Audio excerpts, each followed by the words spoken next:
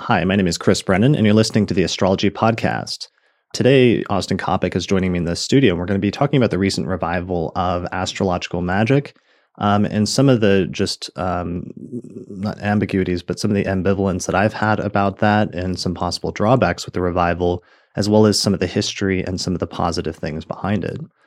So hey, Austin, thanks for joining me today. Hey, it's been a while. Yeah, it is day 5 of our marathon week of doing podcasts with Kelly. Kelly went to Boulder today to do a workshop, which is kind of insane at this point in the week, but all the more power to her. I mean, this was originally scheduled as our one day of rest. Right, this was going to be the down day. So. Yeah, but we also decided to ignore the Lord's Day. All right, and get some work done. So we're a little bit deranged ourselves, but we had a topic that I've been kicking around for a while that I've been wanting to talk with somebody about, and I actually had a few candidates, but you were always the best candidate for this topic, which is, so as we've seen over the past year or two, I would say, suddenly the concept and the practice of astrological magic, so not just astrology and not just magic, but the blending of astrology and magic has suddenly become very popular over the past year or two amongst Western astrologers, especially I feel like amongst like younger, newer generations of astrologers. And that's been like a notable, not departure isn't the right word, but a notable shift, I think, that's been like obvious and very visible to like everybody. Would you say that that's at least correct as a baseline? Yeah, definitely. I think we both probably noticed it at the same time, which was UAC last year. Right. So that would be a solid year and a half.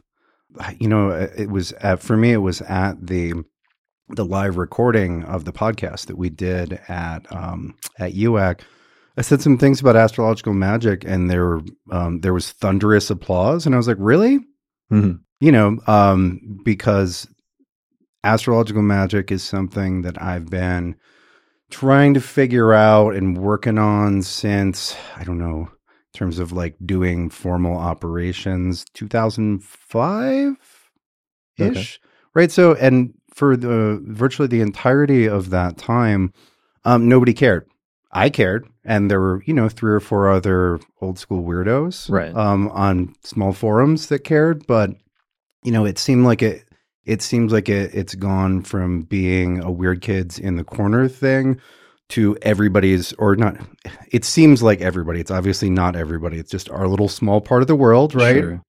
But the interest seems like it spiked 500% in the matter of 6 months. Yeah, and even after UAC. So, because the last time you came on the show to talk about this, of course, was not long after UAC with the release of your book, which was a compilation of papers by different, sometimes very prominent astrologers on like different topics in astrological magic. And that, to me, that was a watershed moment. And it's not that was the turning point that influenced everything, but certainly over the past couple of years, especially after UAC, I feel like things really sped up in that area. Yeah, it was that the celestial art, available at fine internets everywhere, right, was certainly fortuitously timed. I wish I could say that I knew that that's exactly when astrological magic would hit, and that's why we released it then.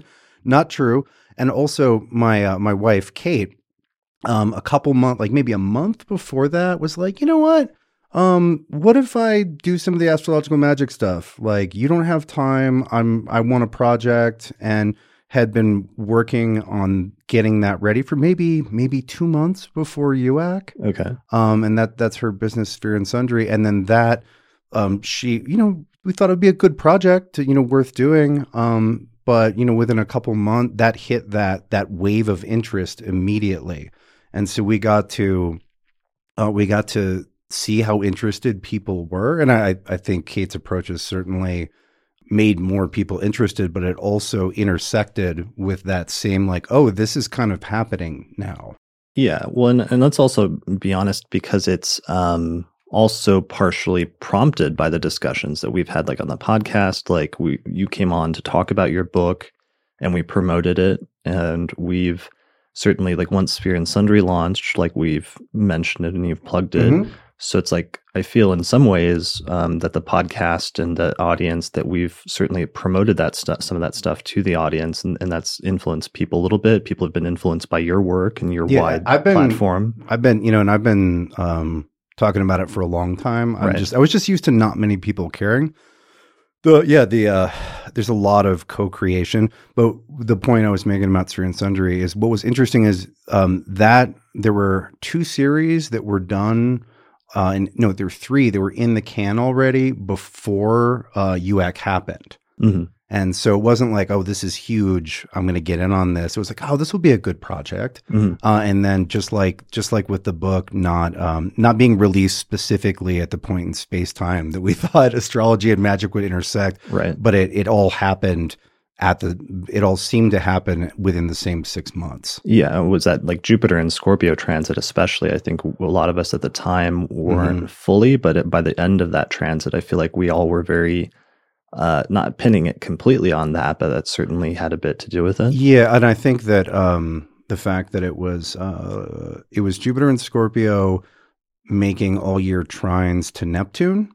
Okay. Because historically, if we just look at what people believe and what kind of things people are interested in when Neptune's in Pisces, I would say it blows the doors open, but really it just kind of melts the doors. On a very to take one example from last time in American history, which was like I believe it was the very end. The ingress was the end of 1848 into about 1861, 62. That's when spiritualism exploded, where it became a normal and semi-respectable thing to get together and talk to ghosts on Friday night. Or to do like seances and stuff like that. Yeah, yeah. And that's what I'm referring to. And so Neptune in Pisces in that 14-year arc is interested in opening people up to weirder things. And I think that Jupiter, it seemed like that Jupiter and Scorpio intersection with that was planetary magic. The year before, it had been witchcraft. This year, it seems like tarot has gotten that same bump, but we can fit all of this within the Neptune in Pisces, but all the other planets are helping it with that agenda or hurting it in different ways. Yeah, or even astrology, like initially a couple of years ago when all of those media articles are coming out about the sudden rise in popularity of astrology, I was kind of skeptical. But then after that same year of Jupiter going through Scorpio, like I really visibly saw the shift in even like our audience for the podcast and a lot of people in their like 20s coming into the field suddenly during that time, and astrology becoming more popular and more trendy in some ways. Absolutely. And I don't know if we're in the wake of that or in the world that rise is created, or if it's still rising, but we're in it. Yeah. Well, we were talking about that the other night, like the question of like if that will drop off at some point and what that drop off looks like exactly, in terms of if something is like popular and trendy for a little while, if it falls out of fashion, and who sticks around after that point versus who doesn't. Right. And is it like, is there a backlash equal to the rise, or is it simply an elevator to a new plateau that'll just hold for some time? Yeah, I mean, that's always been my fear is I'm waiting for like the skeptical backlash, because the whole skeptical movement from my perspective feels like it's taken a bit of a dive over the past few years in terms of its like coherency and messaging and antagonism. Not that they're any less antagonistic against astrology, but I just don't feel like it's been as much of an issue, whereas at other times in history, like that's actually a potential issue in terms of rise in opposition to astrology, either from like skeptics or from like religious folk of different sort. Yeah, so there's a couple things there.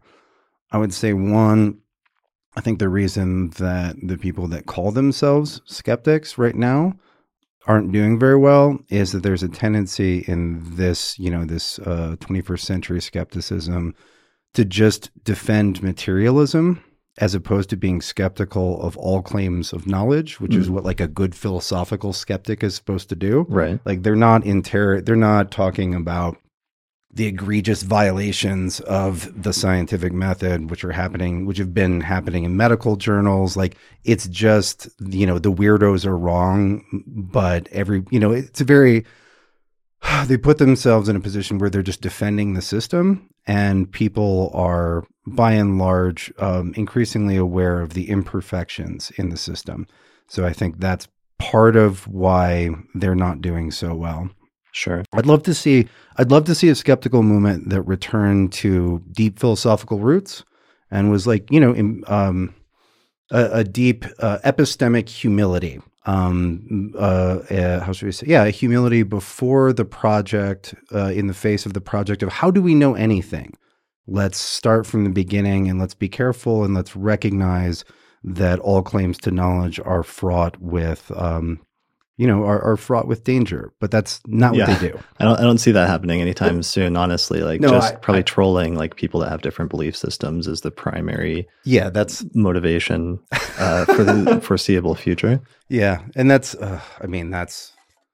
kind of the story of the internet. Half the internet right now is trolling people that have different belief systems, right, from every perspective. As much as I would like to say that Astro Twitter wouldn't dare do such a thing. Yeah, they're very like high-minded folk. But returning back to the topic, I mean, that was a good point that, let's say 10 years ago or 15 years ago, when we started coming into the field and were attending conferences, there were not talks on like astrological magic. And we should also mention, I mean, because I guess it's also relevant and tied in here, there were also not really talks on traditional astrology. Like the traditional revival is relatively young over the past 30 years, like starting with the Lilly movement in the mid to late 1980s, then accelerating with Project Hindsight, and then not really being completed because it's like the Renaissance and the medieval tradition had their revivals, but the Hellenistic tradition and the completion of the revival of that was only completed recently with like the release of like my book in 2017 and Dimitra's book, what was it, like earlier this year in early 2019. Mm-hmm. Yeah, so there's I don't think that we can unpick the timing of the rise of traditional astrology and the return of astrological magic, because a fuller textual restoration of astrology and then exploration of that textual restoration, you start seeing the connecty pieces to magic show up. Right. Because they otherwise weren't in like modern astrology or 20th century astrology. Like you would see the theosophist attitudes towards what they thought magic was show up. Okay. Which or like an aberration, like maybe like Aleister Crowley or something. Yeah. In like early 20th century astrology. Yeah, I mean Crowley ghost wrote for Evangeline Adams. And actually I remember reading Crowley's book, which we know through the extensive documentation of Crowley's life, he wrote entirely on cocaine. Okay. And it's really good for like 1920s. If you read it, it's solid. He's actually considering Uranus and Neptune in the context of the older books that he's read and thinking about like, how do I understand these within the context of an older tradition? It's shockingly good. I was prepared to poo-poo it. I was meant to go back and read the republished book by the OTO under his name to see what his synthesis was of like the more traditional astrology books he was reading with the more modern approaches, and to what extent his synthesis ended up influencing some of the subsequent modern Western astrology in that regard. Yeah, I don't know if it was that influential. It reads like a good first half of the 20th century in English astrology book with a lot of like with a lot of extra notes of careful thinking and reference to the tradition. It doesn't look like, it doesn't read like Lilly, but I actually have that right around here. So here's the book that was republished in like the 2000, The General Principles of Astrology. And it says Aleister Crowley with Evangeline Adams, edited by Hermanus Beda. Yeah. So there's Crowley, but most of the stuff that references magic in that late 19th, early 20th century material isn't written by people who practice magic. Okay. You have the theosophists who have, we could say generously that it is a worldview that includes the practice of magic, right? It's a paradigm where magic is possible, but you weren't trained to do practical work as a theosophist, Right. and so most references to practical work, like magic to get a job, get some money, whatever, and be more attractive, whatever, all of the standard practical things that people want. That wasn't taught, and usually there's a lot of shade thrown that in theosophical literature. That's evil black magic, because that's magic for something that pleases the ego. Mm-hmm. And so, if you have a culture of people that won't touch something with a 30-foot pole, they're generally not the best for understanding or explaining the technical nuances of how to do that. Sure. Yeah. And even, the theosophy stuff was dominating early 20th century astrology from like 1900 to let's say the 50s. But then there was a definite shift towards, like at one point in the 60s and 70s and 80s, one of the big trends was like scientific astrology. And like there was a real movement and belief that we were on the cusp of like demonstrating astrology from a scientific or like a statistical standpoint, and a lot of energy surrounding that. And sometimes when that happens in the astrological tradition, periodically there's a tendency to try to like remove what's perceived as like the fluff and like just focus on the core pieces. And the biggest extreme of that is like Oakland's work, where he wanted to remove everything that he couldn't validate through his statistical models, which included, I think, removing things like aspects and the old 12-fold house division system. And even there were some planets, I think, that he couldn't get astrological correlates with. Yeah, it was angles and a few planets. Right. And you can see that. I think you can see that to some degree echoing up from the distant past with the difference between a Platonic and Aristotelian approach to astrology, and with Ptolemy. There's certainly, as my friend Gordon would put it, there's an attempt to science astrology up in Ptolemy. Right. Get it shined up, put some chrome goggles on it. Yeah, because there were pieces of the tradition that Ptolemy inherited that he thought he could rationalize and could make sense in a more almost like mechanistic, causal astrological model where the planets are influencing events to happen, and you have like a rationale for different techniques that astrologers they use, but then there's some techniques that either get downplayed or get rejected because they come off as too mystical or not fitting in with that broader project or like scientific paradigm. So we have that, but also in the 20th century of the move towards like psychological and character-based astrology, eventually culminating in like the works of people like Liz Green and some of the Center for Psychological Astrology type people, Howard Sasportas. Yeah, and I think that intersects really nicely with that's described in a way that's relevant to magic very well by Richard Tarnas in his,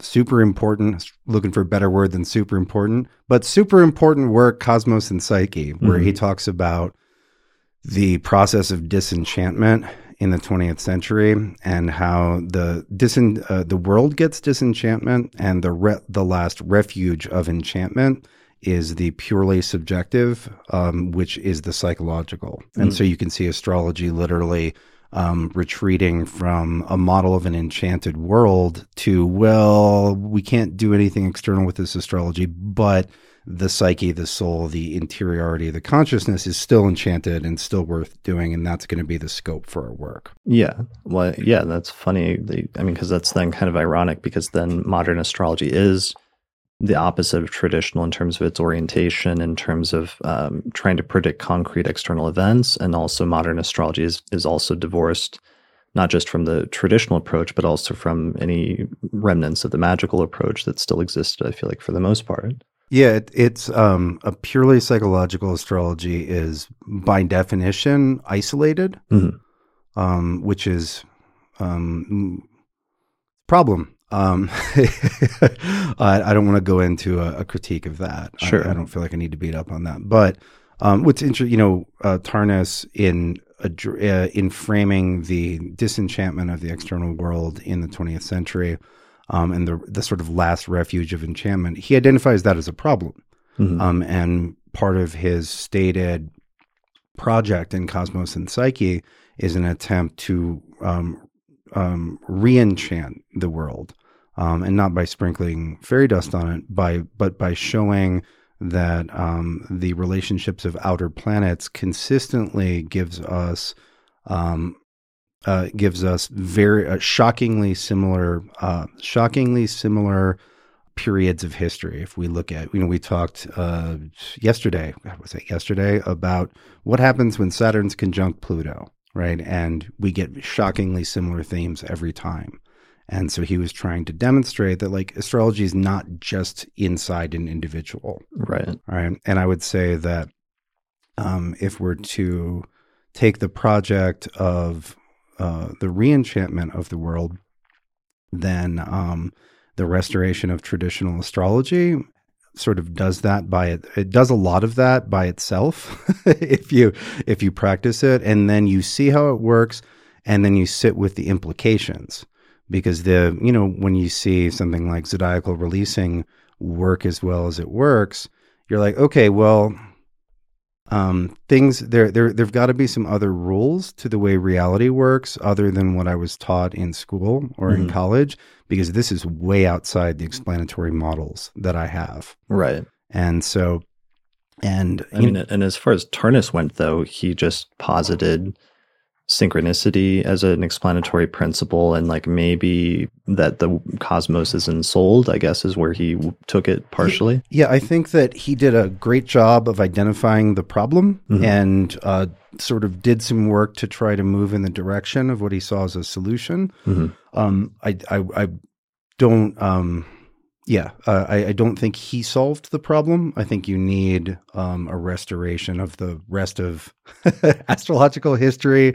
And I think you need magic to actually solve the problem. Sure. Which is well beyond the scope of one person's efforts, no matter how talented or hardworking. Right. But Tarnas, I always saw his book as the high watermark of modern astrology, of like not the final form, but it was unadulterated by the influence of traditional astrology, the revival that had just started in the decade or two prior to that. And it represented a really good intellectual attempt to make the case for astrology to the public, to intellectuals especially, and to make it look palatable from that standpoint of like, if you're going to get one of our smartest guys and get them to make a pitch for modern astrology to intellectuals or philosophers or other people in the modern period, then like Cosmos and Psyche is that book. Yeah, I agree with that. And I think that what's ironic about that is it also, without meaning to, provides a perfect critique of the limits of a psychology-only astrology. And the core method of the book, which is taking slow-moving planetary pairs in order to look at history, is literally just a faithful extension of the primary method for looking at history, which we've got astrologers doing for at least 1,100 years before that. In traditional astrology, you look at Jupiter and Saturn as forming the bones of history because those are the two slowest movers. And Tarnas extends that. And he wasn't the first person to use this method, but we've got people, I think 40, 50 years before him doing this. But it's literally let's take Saturn and Pluto. They're both slow moving. How do they form history? So the method he uses to make his case is extremely faithful to the logic of traditional astrology, and that identification of the problem of the retreat of enchantment to pure subjectivity is in many ways a perfect critique of the limitations of the astrology that was happening at the late 20th century. Sure. Yeah. So modern astrology reaches its final form in like the 90s and the 2000s, and then we have this revival of traditional and older forms of astrology, and some astrologers start going back and looking at texts that were written prior to the 20th century and realizing that astrology was practiced differently back in the day if you go back a few centuries. So they started with the Renaissance tradition and like the 17th century astrologers that were writing the earliest textbooks on astrology in English, like Lilly and some of his contemporaries. And then some of them, like Zoller and Hand, started going back and looking at well, what sources were they drawing on? And they found sources like Bonatti in like the 12th or 13th century, or Saul and Masha Allah in the 8th and 9th century, and Ben Dykes published a lot of translations of those guys. And then we had still others like Robert Schmidt and James Holden, who went back and started translating the oldest Greek texts that survived from the 1st century through the 6th century CE, from the Greco-Roman period, and found like the oldest forms of astrology that were practiced in the West back then. And that's sort of what has been revived and has suddenly become popular again over the past decade, is those traditional forms of astrology from the 1st through the 17th century, and some of the techniques and some of the approaches that they use. But one of them that was very slowly revived and is part of that you stumble upon occasionally when you're going through the tradition, is this occasional overlap and intersection between the astrological community and the magical community, because magic is not, well, there's a bit of a debate about this because it depends on who you talk to, but magic, I see astrology and magic as two separate things that sometimes intersect and overlap in the astrological tradition, but they don't always perfectly overlap because they're not necessarily one and the same. Yeah, I would definitely agree that they are not one and the same. Okay. There's a strong Venn diagram overlap, and there are certain kinds of magic and certain astrological things that only exist in that overlap. But there's a lot of magic that's not astrology. There's a lot of astrology that's not magic. And that runs that's very consistent historically. You have a lot of points of intersection, and that was one of the essays in The Celestial Art. It was Lee Lehman's essay, is a quick tour of the many points of overlap and intersection. And so I can't recall all of that because yeah, Lee came up with, like, I don't know. It was so extensive that in editing we had to cut it down because it wasn't list every single known point, but like give a great overview of the points of intersection and what those looked like. Yeah. But you shouldn't conflate them. So if we agree that's a Venn diagram, can we define our two topics and how? Like I always define. Let me add one more thing to this, because there's an idea that was very popular. Well, I don't know, very popular, but is found many places in Renaissance texts.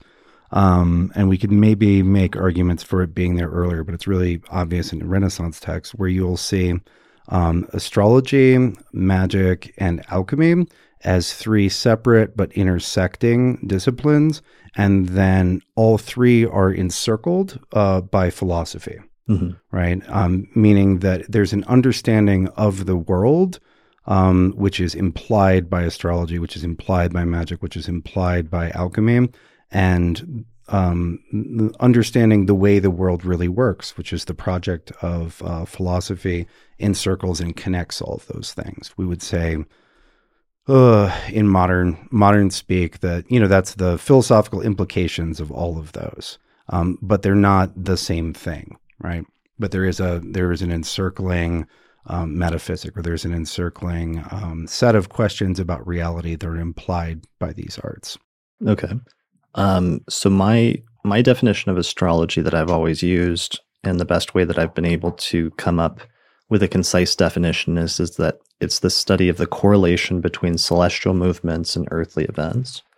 And there's probably like a longer version of that you could make, like adding on provisos, like, and how it relates to humankind or events on Earth or events in people's lives. But my primary definition is just the study of the correlation between celestial movements and earthly events, because then that includes the primary fundamental underlying principle in astrology that it posits that there is a correlation for some reason between celestial movements of like the planets or stars or other celestial bodies, and those movements and events or things that happen on Earth. Yeah, I'm really comfortable with that as a definition. Okay.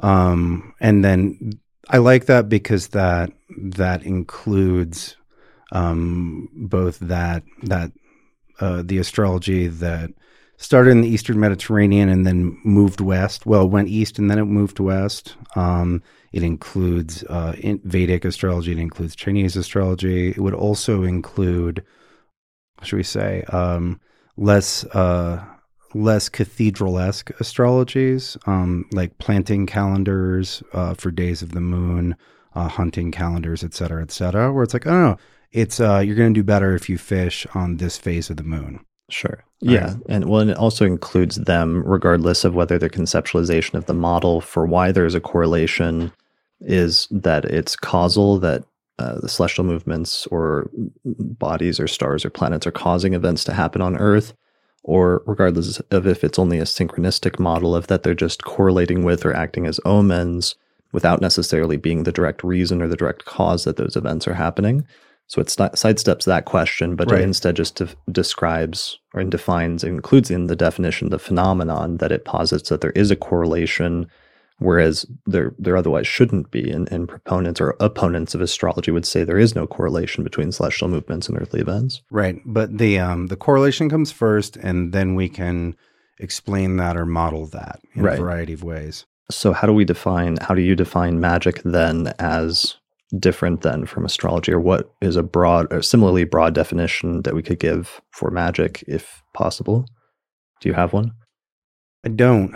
I tend to try to break down magic into what are you actually doing? Because there are, I think, several subspecies of things that people would say, oh, that's magical, but that are very different.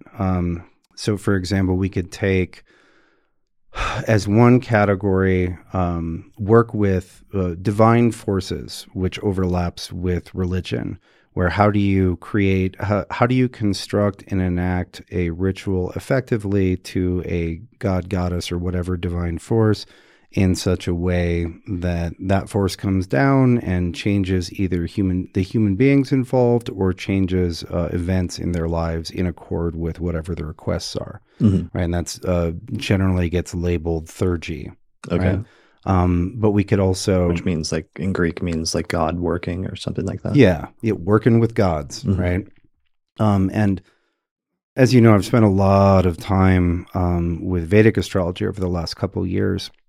And a lot of what gets described because of its function as remedial practices are really scaled down theurgy. It's, if you've got this particular configuration, it gives you these problems. You work with this goddess at these times in order to heal that, or keep the difficulty level low, right? And so theurgy, or work with the divine, is meaningfully different than a variety of explicitly practical operations. Not that theurgy can't have a practical goal, but it can also have a non-practical goal. It can have a Yamblican goal, where the primary goal is the further refinement and dignification of the soul.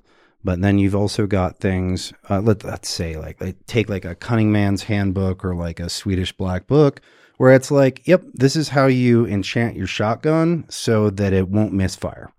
Okay. Right. Which doesn't involve, which has a different shape and a very different goal. Or like, sticking with that sort of Cunning Man rural practical magic thing. Like, yep, this is how you enchant your field. This is how you bring rain during a drought, or this is how you scare off the asshole neighbor, right? Which is recognizably magic if it works, but is very different than like the full temple holy theurgy. Okay. Right. But so here, let me throw this working definition that I have out at you, okay, and just let me know how it sounds. So my attempt to make it similarly concise as the astrology one, which is just the study of the correlation between celestial movements and earthly events, for magic is the attempt to manipulate or influence events through supernatural means. Do you think that would be accurate yet still broad enough to encompass a wide variety of different practices that we otherwise consider to be magical? I think that's decent.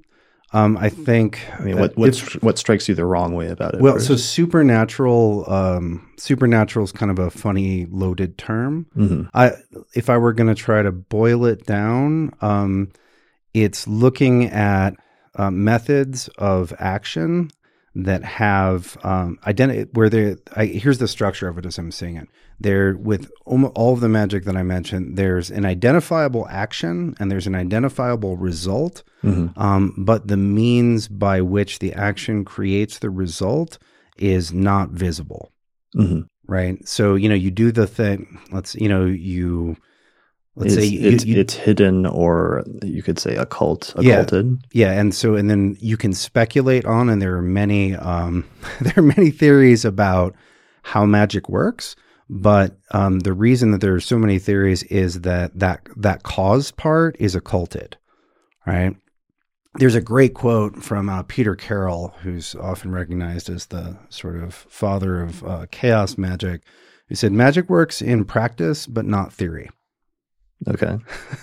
So it's a attempt to control or influence or manipulate events through a mechanism that might be hidden or occulted in some way, through a mechanism that's not fully understood or clear. Visible. Okay. And I wouldn't say necessarily, manipulate. There is manipulative magic, but it's only inherently manipulative in the sense that it's changing. What is it? Crowley's quick definition was to cause change and conformity with the will. And so that problem and that's good if you add that. I mean, that seems pretty good. But then moving my hand becomes an act of magic, and in a grander sense, sure, it's all magic, but I think it's useful to differentiate the magic of me picking up a coffee cup with the magic of me, me or someone, let's say, doing a healing ritual for someone 1,000 miles away from the other person, and then them getting markedly showing market gains in health within a day.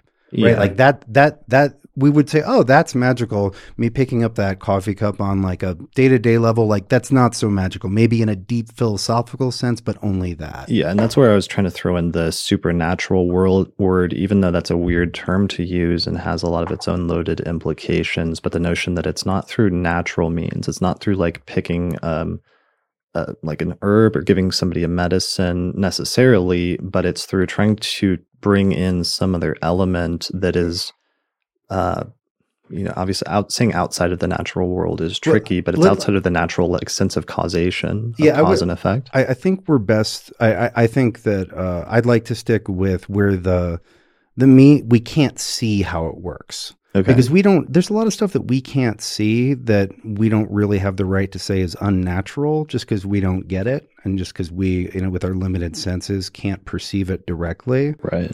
But it's, it seems mysterious because we don't pick it up with our eyeballs or ear holes. Sure. Okay. Well, let's tie it into astrology then, because that might help us to define more clearly how to define it in an astrological context where we have a specific set of things. And because in the Hellenistic tradition, let's go back like early astrology, because we have astrology and magic developing in Mesopotamia and developing in Egypt, where they both have their own astrological traditions, then they'll both have their own magical traditions.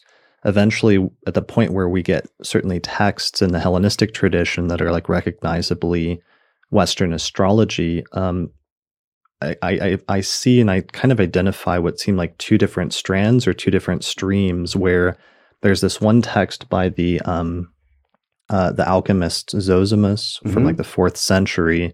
And at one point he starts quoting what seem to be two astrological texts, one of them attributed to Hermes and another attributed to Zoroaster.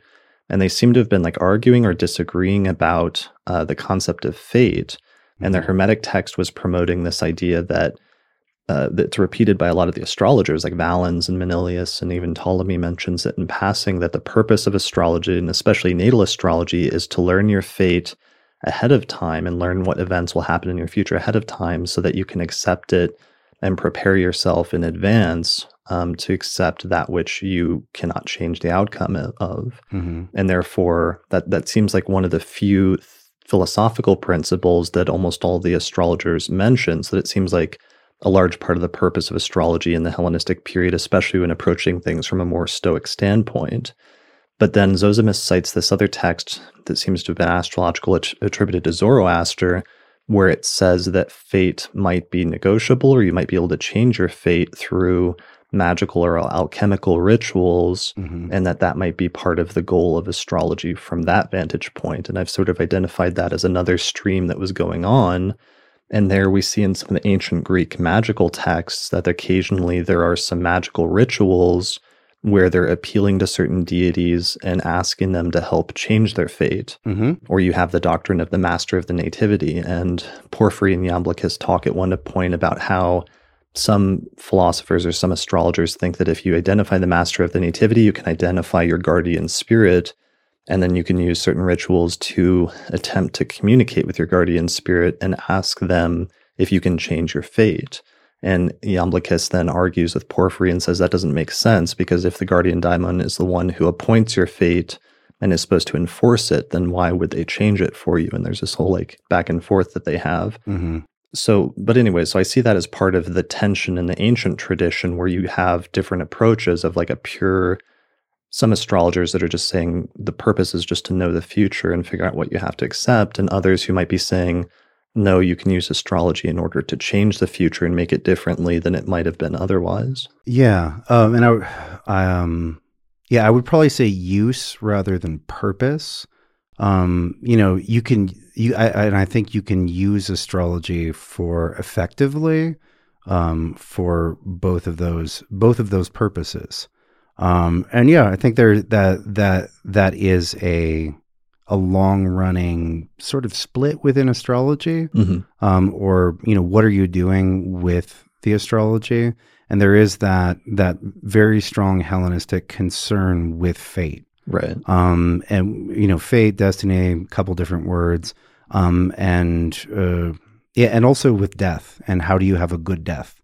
And that's also connected with, that's connected with the Christ myth. That's connected with, understandings at the time of what happens to you when you die, where it's not heaven or hell, but if you live heroically and die well, you get a better, you get a better afterward.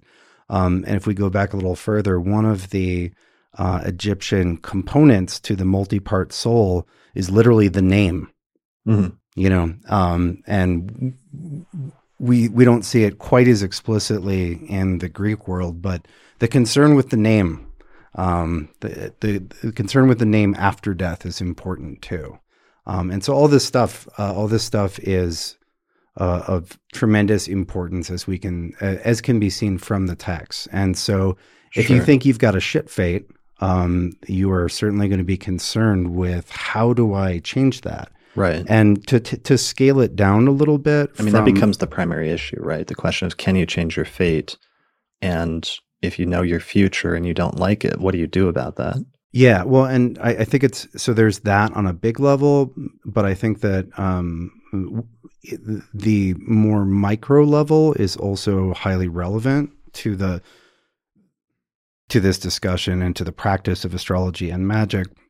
So let's just say you don't presume to know your fate in a grand sense, but you can see based on your techniques that the next year has a bunch of very specific challenges that look like it's not going to go very well. And so again, you don't know what the destiny of your soul is, but there's a motivation there to use what methods can be you can get your hands on to make those things go better than they would. And that's the question, is how do I make that go better than it would? What are the methods?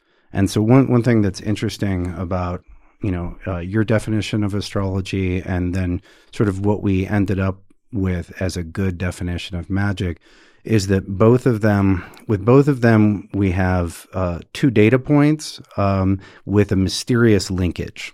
Right. And so they're both interested in exploring, the concealed machineries. Maybe this study of outcomes is part of the crossover in some ways. Well, yeah. Because we have an identifiable action in ritual and an identifiable result, but then there's the mysterious causal link. And then with astrology, we have an identifiable planetary or stellar position and an identifiable outcome down here on Earth, but the linkage is again mysterious. So there is a nice, like, kind of natural confluence of those definitions. I mean, that's really interesting because that was some of the language that Schmidt drew out in some of the Hellenistic texts. Was they kept using this term katarche over and over again, or katarche, which means like inception or beginning or commencement, and that astrology was the study of those inceptions. And then there was a correlating term that they always used to talk about the outcome or the result, or in Ptolemy's text, it became the effect of the inception.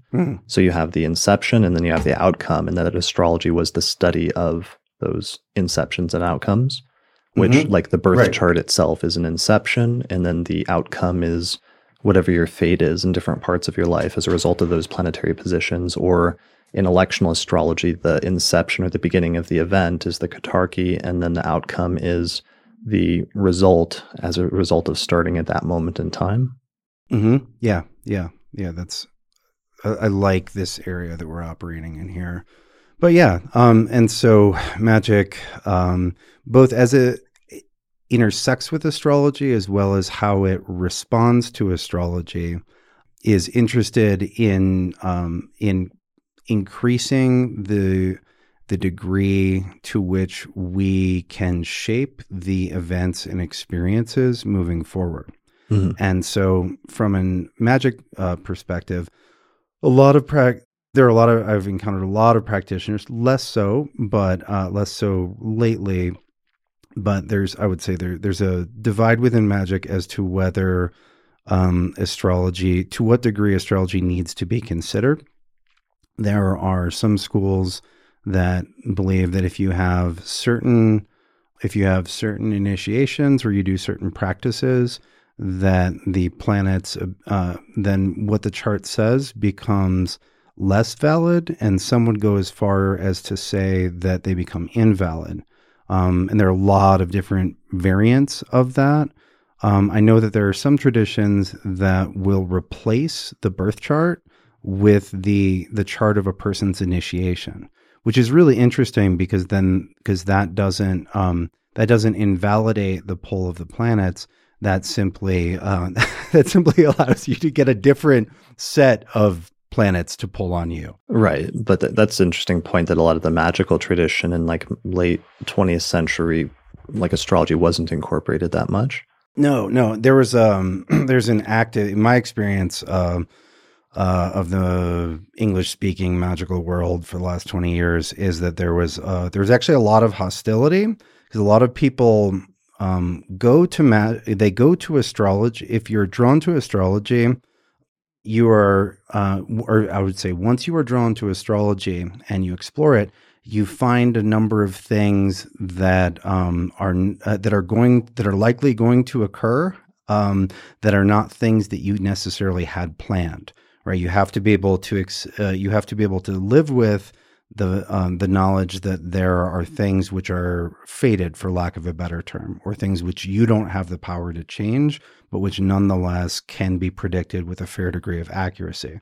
If you are interested in magic, you're probably more interested in increasing the amount of agency and power you have to shape your life internally and let's say especially externally, but also internally. That's a really good term that we should incorporate into future definitions, the attempt to increase agency.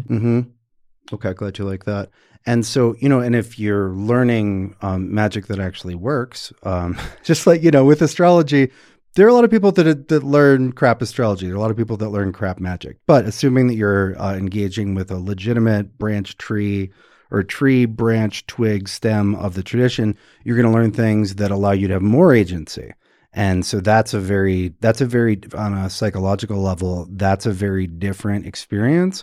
And personality types, are comfortable with one or not the other. People who are strongly concerned with seeing themselves as highly agentic and feel great about learning new things are going to tend to reject being told that that's not possible for you, or you have to wait 10 years. And then, like the more patient, introspective type that doesn't mind having the limitations or the time scales that they can't control outlined for them. That's a different, they may not, they may not be super comfortable being told, oh, you can do all these things and you're just not learning that. So there's a different psychology to each too. And you get, especially when you're looking at it at a full demographic level, when you're taking 20,000 people in each category, you've got a lot of personality type A in one category and a lot of personality type B in another category. And so on a personal level, I remember going to the first esoteric book conference in 2008, meeting a bunch of wizards. And there were a lot of people who were very hostile to any of astrology's claims, because they're like, no, you're shitting on my agentic praxis. They didn't put it quite that way. And then also, just to come back to Crowley, the OTO, which he took over and then and really reshaped, had a tremendous emphasis on will, on willing things, and that's in his definition of magic, right? It's these things that come into being in accordance with the will. And so, if you're really focused on will, then and everybody at your lodge is really focused on will, even though Crowley thought astrology was very interesting and spent a lot of time with it, that's a very different thing. Right. You get let's all, and his thing, Thelema, literally means will. Right. And so you get a will cult, and no, they're not super excited to be told that, sure, you'll have kids, but probably not until, after your 36th year, because you've got the Saturn position. They're like, no, I can do it. I want to do it at 27. Right. I think that's bringing up something then, and bringing us back to a point, which is that one of the things I'm taking from this is that astrology is inextricably linked with the concept of fate, and that you almost can't talk about astrology, even though modern astrology moved away from that, moved more into free will, more into humanistic astrology, and more into character analysis and things like that. The concept of fate was still there, and especially the further back you go in the tradition, the more intertwined astrology becomes with fate, especially in the Hellenistic tradition. And that was one of the things that was something I had to grapple with and was hard for me initially when I started learning Hellenistic astrology, was that it was more prediction oriented, and that it was better at describing concrete external events that would occur in a person's life, and doing so accurately, which couldn't help but bring up philosophical issues concerning fate and free will, and how much control you have to change things that you see coming up in the birth chart. It becomes one of the central problems that anybody that starts studying traditional astrology has, in some sense. Yeah, well, and I think so. Fate is it's a big word. It's a hard word. It is, it speaks to that which is inalterable. And so the important question is everything in the chart fated, right? Or are certain things fated and certain things tendencies, right? And that's echoed in many ways by the old the rule of three, right? Yeah, you see it once, yeah, there'll be a little bit of that. See it twice, yeah, it's gonna tend strongly in that direction. See it 3 times, then that's see the same outcome described 3 times in the chart with 3 different sets of factors, and that will at least be experienced as fate, if fate is what is an event or set of experiences that you do not have the power to alter. And that same thinking is in Vedic astrology as fully fixed karma, which you don't have enough time to alter within a given life. But then there's this other stuff. And so I would say, on a practical level, as a practitioner of astrological magic and other magic, and a practitioner of astrology, and having friends that are in that category, I don't know anybody who believes that you can alter everything via the practice of magic, or that you can rewrite the chart. Mm. There's the practical experience of the intersection of astrology and magic is figuring out what can be changed, how easy or hard it's going to be, and when the best times for that are. And so in practice, a lot of it is changing what can be changed, or what you do have control over. And I would also argue that part of fate is that we are fated to end up in control and having lots of choices in some areas of our life. That's positive fate, right? Mm-hmm.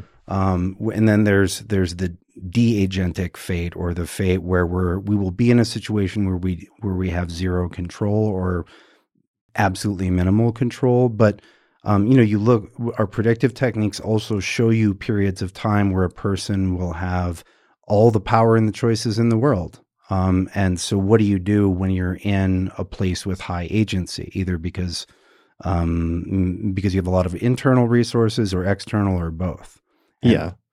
And I guess that brings us up to the central point of this, at least the first half of this episode for me, which is that I got into astrology and got into Hellenistic astrology and discovered a form of astrology that was really good, I felt, at describing different aspects of a person's fate, both in a global sense in terms of things that are outside of their control, but even with some of the Time Lord techniques could accurately describe when the person would take certain actions that would have an important impact on their career, like in zodiac releasing. So it was startling in that it was describing not just external events, but also sometimes the choices that a person was making out of what they perceived to be free will. I think that my experience of any meaningful definition of fate is that internal states are just as subject to that as external outcomes or events. Mm-hmm. Because if you could completely control your experience, your state, you would make very different choices. Sure. Right. Yeah, but then, so from that perspective, it became important for me to develop and cultivate a philosophy that was consistent with that, which tended to emphasize more understanding and coming to terms with one's fate and being okay with that, whether it's good things or bad things. Mm-hmm. And that oftentimes, and that there was something like elegant and beautiful about that it didn't have to be this oppressive, negative thing, but instead could be something that was still useful and still helpful and still gave you some insight into the greater sense of meaning and purpose that your life had. Mm-hmm. And in that, it was kind of beautiful and kind of elegant and kind of useful, and that was sufficient as both a practical practice in astrology as well as sort of an underlying philosophy for it. And I didn't, so I sort of, that was the strand of the tradition that I ended up focusing on, was the more stoic strand of the tradition. And even in that context, practices like electional astrology often end up having more to do with knowing that if I start this venture at this time, this will be the outcome. And instead of necessarily manipulating it all the time in order to get a desired result, just knowing and having a greater sense of knowingness of what the potential outcome will be when initiating certain actions, in order to have a greater sense of like foreknowledge ahead of time, and therefore a greater sense of acceptance in initiating any action at any moment in time. So that's like a sort of strand of the astrological tradition, but there's also another strand of the astrological tradition where electional astrology comes in, and that seems to be the primary overlap with the magical tradition. Yeah, well, and to manipulate outcomes. Yeah, it's hard. If you want to do a giant enclosing definition of fate, then it can be that the practice of astrological magic also is fate. The practice of electional is fate. But if you're working with a less grand definition, then the ability to elect, to choose when to do something, has an impact on the outcome. And if we're using that definition of magic that we came up with earlier, where the you see what the act is and you see what the result is, but you don't see what the causal mechanism is, then electional astrology qualifies as magic. And on a practical level, like that's a huge linkage point historically. Yeah. I mean, it's just a question of can you change your fate? Are you changing your fate by using electional astrology, or are you not? Is one of the questions. You're observably changing outcomes. And whether, it depends on how big your concept of fate is. On a lived level, if you do it at this time, you get one result, and you do it at a different time, you get a different result. That's a choice with a meaningful difference in outcomes. I want to take the electional bit a little further back using your definition of astrology, which I really like, if I wrote mine down, it would probably be about the same. We can find figuring out when to schedule ritual is one of the, according to our relationship to the sky, is at the oldest strata of the usage of astrology, the usage of studying sky human world linkages. Scheduling, you said? Yeah, scheduling. If we want to go way back, we can see that the few ritual centers from the ancient world that still survive because they're made out of stone are all aligned very specifically to the sky. We see linkages at as far back as Göbekli Tepe. And if we want to come forward to the still very old, we see the construction of the Great Pyramids, or the Great Pyramid. All of the pyramids, to some degree, are built with a specific relationality to the sky, and all of these are ritual centers to some degree. And so, I believe in the Rig Veda, there are some timing bits that are astrologically oriented for when do you propitiate or when do you do ritual to X, Y, or Z. And so that relationship between sky human world, which turns into timing, which then turns into ritual, which has an impact internally or externally, is as old as our records of human beings doing stuff. Yeah. And it's hard because it's also tied in with like religious beliefs and just the broader religious orientation towards nature and the cosmos and things like that. And it's often then hard to distinguish between what is like astrology versus what is magic versus just what is religious ceremonies or things like that. But there's a lot greater overlap.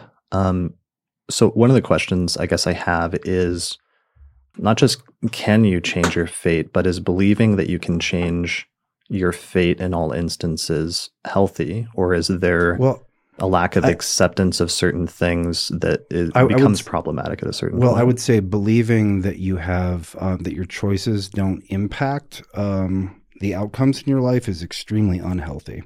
Yeah, and I know that that's the default modern take, and that's why even me adopting the position that it could be unhealthy, that the belief in a complete free will that could change anything at any point in time is usually the opposite, and would I don't like the free will thing, because I don't believe in free will. I believe your will is one ingredient of reality, and that there's the agentic bit, and then there's everything else, and that sometimes you have the ability to change a lot. Sometimes you have the ability to change just a few details, and sometimes it doesn't matter what your will is. Yeah, I mean those. So I don't see it as free, as in it doesn't get to just we're not free to write our story off the top of our head. I mean, I would go further than that though, and say at the very least that probably many of the most important and pivotal events and life-defining events, that if somebody was to write a biography about your life, those things are going to be things that are fated, whether they're things that happen to you as a result of external forces that are outside of your control, or whether they have to do with internal things that you initiate or choices that you make on your own, that the most important things in your life are probably going to be things that are predetermined through like the nexus of different causes and outcomes all having a confluence at specific points in your life and specific times. Yeah, some of them, certainly. You don't think most of them are? I think it depends on the life. I think some people's most memorable things There's so much intentional choosing and work that goes into it where the outcome is a predictable result of those things. I think there are other lives where there are shocking, should we say, shocking and game-changing events which come into their life, which they could not possibly have called, which really define the story. And so, yeah, I would say it depends on the life. I mean, that sounds to me like the modern astrologers that sometimes say that your level of consciousness or spiritual evolution dictates how your birth chart is going to be experienced and whether the outcome is like positive or negative. And that's a philosophy from like 20th century theosophical society that I really don't like, and in a belief that sets up a sort of hierarchy that what you experience, especially in terms of like negative external events, is somehow your fault, when that's not what I was saying. Much of the time it's not. It's something that's outside of your control that you couldn't have changed like one way or another necessarily. Yeah, when I was talking about lives, I was just talking about observing different lives. And that some lives, you see somebody work really hard on a thing for 20 years and then they get a reward for working really hard on purpose, and that's what it is. There are other lives where somebody's doing something and then they're in a car accident and that puts them down a totally different path. And, you see fate or chance playing the primary authorship role, whereas in other lives, just reading biographies, it's very, well, I decided to do this, and then that's exactly what happened. Now, why there's that difference in lives is a deeper question. And I think that, if we look at people whose lives... that's something we can see in charts, though, usually. Yeah, I agree. I think that people are set up at different levels of agency over their life. And then there's a big difference in how much power over events you have at different periods in your life. Sure. But then if that's something that's indicated in the chart, and the chart itself is just a diagram, two-dimensional diagram that's cast that depicts the alignments of the planets at the moment a person is born, and that's telling you whether you're going to have agency in your life between the ages of like 40 and 45, then it's already operating within a premise that even your agency and amount of it at different points in your life is predetermined in some sense. Right. But what do you do? But what you do with your agency isn't necessarily described by that. I mean, it might be in some instances. Well, then it's not really agency.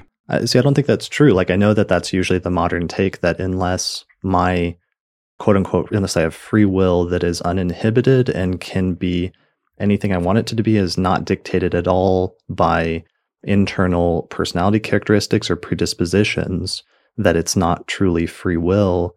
I don't think that's the case, because we still experience the choices we make as ultimately as we're making them as a result of who we are and our background and everything else that goes into that. And that choice of that experience of making choices as if we had a completely unencumbered free will seems to be more important than the question of whether or not it is truly not predetermined in some sense ahead of time. Yeah, I don't think will is ever unencumbered. So, I'm never taking a contextless free will position. Okay. But then if it's not unencumbered, then you would agree that it's not fully free in the sense that it's not fully indeterminate at any point in time. Well, so no, you've never heard me advocate for the free will position, and I've described will, but I've never said free will. Mm-hmm. It's always in the context of whatever the situation is. If we're saying, we're describing some lives and some periods of lives as having more agency than others, I would say there are periods where your will and the means to execute it are superior to what is facing you. And there are other periods of time where your will and the means to execute your will are less powerful than the forces arrayed against you. Sure. And I don't. So that's not free. And I don't disagree with that, but I would say that that's probably predetermined, because you can often see the transits that a person is having at that time and the correlation they're having in describing that, or the Time Lord periods that are activated as indicating a period of greater prominence or greater activity in the actualization of the person's potential and other things like that. Yeah, I wouldn't say that that makes them fully predetermined, but it does mean that there are factors beyond our control which play into framing each situation. Okay. So for the larger events, though, in a person's life, like let's say a person meeting, let's say the person that becomes the love of their life and like gets married or something like that to that person for the next 60 or 80 years or something like that. Mm-hmm. Would you consider that to be like, I would consider that to be a major event in the person's life, a life defining event that is probably predetermined on like another number of levels, especially from an astrological standpoint, to the extent that we can look at a person's chart and find both natal indications as well as timing indications on multiple levels indicating that event, often, especially at that specific point in time. Is it always predetermined? See, I feel like we would be lacking in epistemic humility to be able to say certainly that it is always predetermined. Well, the ability of the astrologer to say it is a separate issue. Like the ability of the astrologer to make specific predictions with what they have at their disposal is almost a sort of separate issue. But the question of whether on some larger global scale there are sort of the machinations of fate that are working behind the scenes in both people's birth charts as well as the transits and the timing periods, and being able to see when the events happen, that the astrological like confluence of indications is always there and supportive of that, implies that there might be some like larger narrative or picture in the person's life that is, yeah, predetermined to the extent that it's being based on the birth chart, which should have no connection with what happens in your life 30 or 40 or 50 years later. Well, one thing I will say is I will see people, I will see indications where, let's say, partnership indicators are good after 32, and the person gets married at 27, and it doesn't work out. Well, yeah. Well, but the idea of partnership indicators that become good at a certain period is more of a Vedic thing, I feel like, than... No, I mean, there's certainly timing techniques. Well, and we are talking about astrology as a whole, so I think Vedic's relevant, but even outside of Vedic, we can look at a chart using purely Hellenistic techniques, and we can say, oh, this period's not great for partnership. Things get good and stay good for a while. Let's say, I'm just using 32 as let's say that there's a macro shift in the part of Eros. And so, things look great from 32 to 52, but they look not good at all from 20 to 32. And so you will see people who get married in a period that's not good for relationships. And they have the capacity to do that, and it doesn't work out, but they have the ability to make the choice to not, or to finalize that union or to seal that union at a time that is not supportive at all. And you see problems with the relationship. I mean, I think that's a way of looking at it, contextualizing, because I wouldn't contextualize it that way, because I would contextualize it more if they're in a level 1 Eros period that's not great for relationships in their first 30 years of life, but then they get into a significant relationship, but it doesn't become the relationship or the love of their life, that oftentimes it's just them hitting a brief like level 2 peak period for a year or two within the context of a level 1 period is not the most important one of their life. But then later at some point they move into their 30s or 40s, they go into the level 1 peak, and then shortly after that they get into a relationship that lasts for 2 or 3 decades. I mean, that still has more to do to me with the overall context of like what their birth chart indicated from the moment of birth and the periods in which they would have some of the most important relationships of their life versus the periods in which things would be either relationships wouldn't be the focus or in which relationships would not go as well for whatever reasons. So you don't think people can act at a time that is not fated? I think that they'll act at the time, whatever their actions they take at different times will be what was fated and what was indicated in the birth chart to begin with. Okay. Well, I mean, that to a certain degree invalidates all choices, or just says that all choices are fated. And that's not really invalidates them in what way? Oh, in that they're already predetermined. So it has to be not determined ahead of time in order to be valid?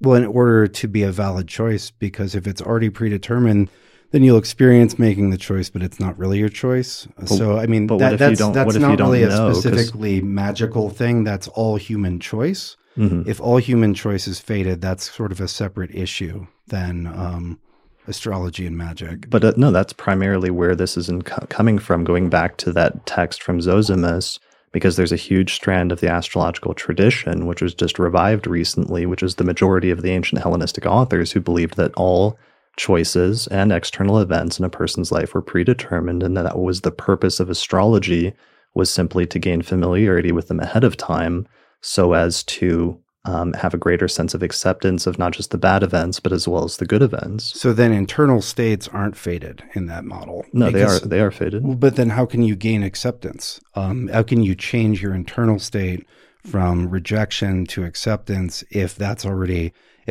fated? Then you're just along for the ride.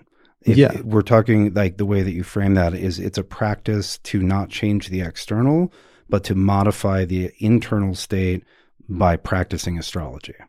Well, the ideal state, I think, was that if you were an enlightened, like Stoic sage, then you would accept all events that are going to happen, whether they're good or bad, with complete tranquility. But that for normal individuals who are not like enlightened Stoic sages, which is most people, that if you're going to have a really difficult traumatic event coming up, like let's say the loss of a child or the death of a marriage partner at a certain age, that having some idea of that might be helpful ahead of time so that you're not completely caught off guard. And I would agree that that's true. I would just say that you're locating the agency in your internal state rather than in control of external events there. Yeah, I mean, it becomes more of an internalized thing, and that's Stoicism in general in terms of mastery over your internal states. Right, so that means that internal states are then not fully subject to fate the way external events are. Well, no, because maybe they are, because maybe there's some people that are more equipped at dealing with that versus there's going to be some people that are more inclined to saying, no, fuck the concept of fate. Like, I'm going to go practice something else and I'll find anything I can to get out of this.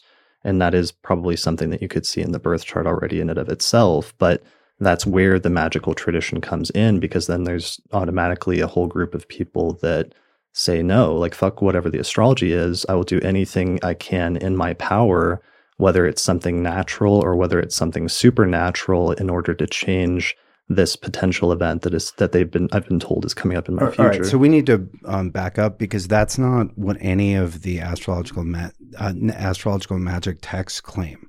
What? That you can fully change your fate. There's very little talk of rewriting one's fate in the Picatrix, for example. It's not in Agrippa. What we see are operations where if you do this, this will happen. And it doesn't say, and it says Allah willing in the Picatrix, right? So if the divine is with you, if God's on your side, we don't have a like, oh, well, if you've got this natal chart and this thing is happening, and that's one of the things that's actually a little frustrating in practice about, let's focus on the Picatrix, because it's probably the most important single book of astrological magic, is that it doesn't talk about your natal chart very much. In the Picatrix? Right. Yeah, it's just electional for talismans for specific outcomes of things. Right. It's so if you want to do this, or if you do this at this time or this kind of time with these ingredients, you will get this result. I agree that earlier in the Hellenistic and Roman world, there's a huge focus on this question of fate. And you see in several strands of Gnosticism, you have the archons, which determine life and the shape of things down here, and are identified explicitly with the planets. And the whole Gnostic quest is to get outside of the archon's control. Right. And so in that era, you have a very explicit rejection of fate claims. But when we're looking at the practical, like the actual practice of astrological magic, and we look at the text where that is, they're not engaging with the fate claims of Hellenistic astrologers.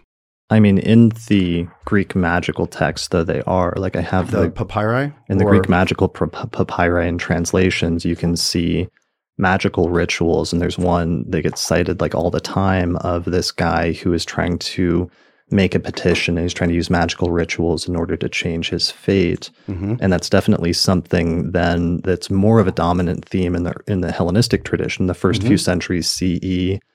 And that's not just coming in from the magical tradition. It's the magical tradition responding to the astrological tradition, but we also see that in the other religious traditions, like you mentioned, the Gnostics, but also in the Christianity itself is to some degree a response to that. Yeah, and that was the episode that I did with Nate Craddock like a few episodes ago, which was my realization over the past decade. The more and more I study ancient Christianity and Gnosticism within the context of what was happening in ancient astrology, realizing that a good motivating factor for people getting into Christianity was one of the claims that they made was if you're baptized, your birth chart is no longer in effect. You're no longer under the control of planets, and your fate is no longer the same as it was when you were born, that you have a sense of freedom or liberation from fate. Salvation. Right, exactly. Yeah. So that's more dominant then.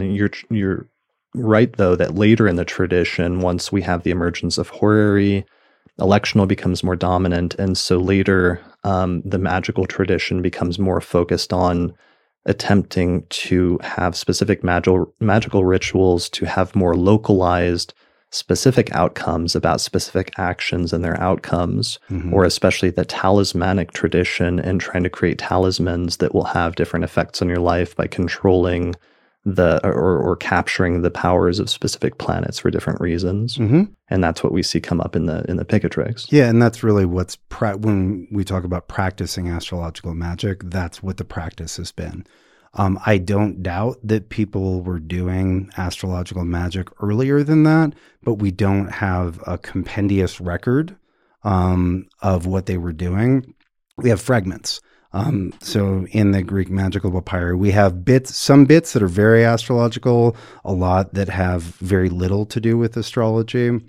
But the working Bible of astrological magic, which informs the perspective on that you see in the Renaissance and up to now, especially now, because we've only had the Picatrix in English for about 10 or so years.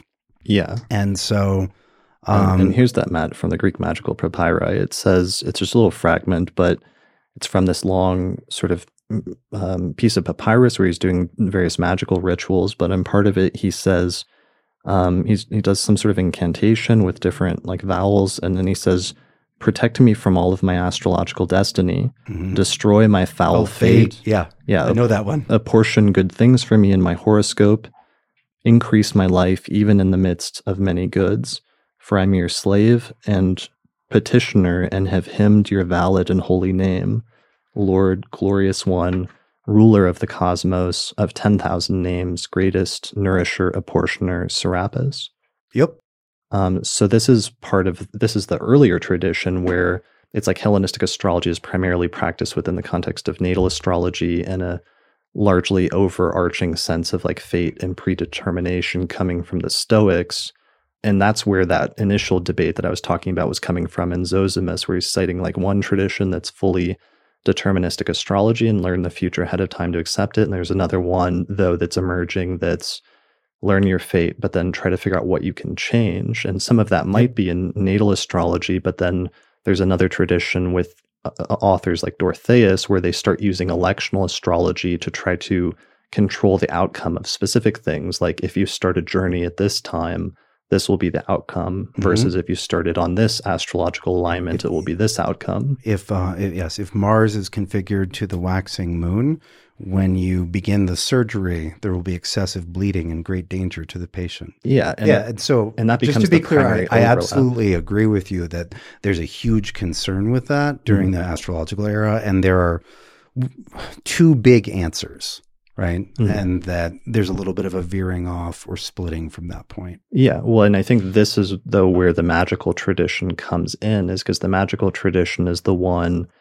as a separate entity where you then would start to have more overlap with the, let's say, the free will and the electional astrology side of the astrological tradition, who are looking for ways to like you said earlier, like maximize their agency Mm-hmm. to like increase their agency at different points in times. And that's where you start getting an overlap between the astrological and the magical traditions.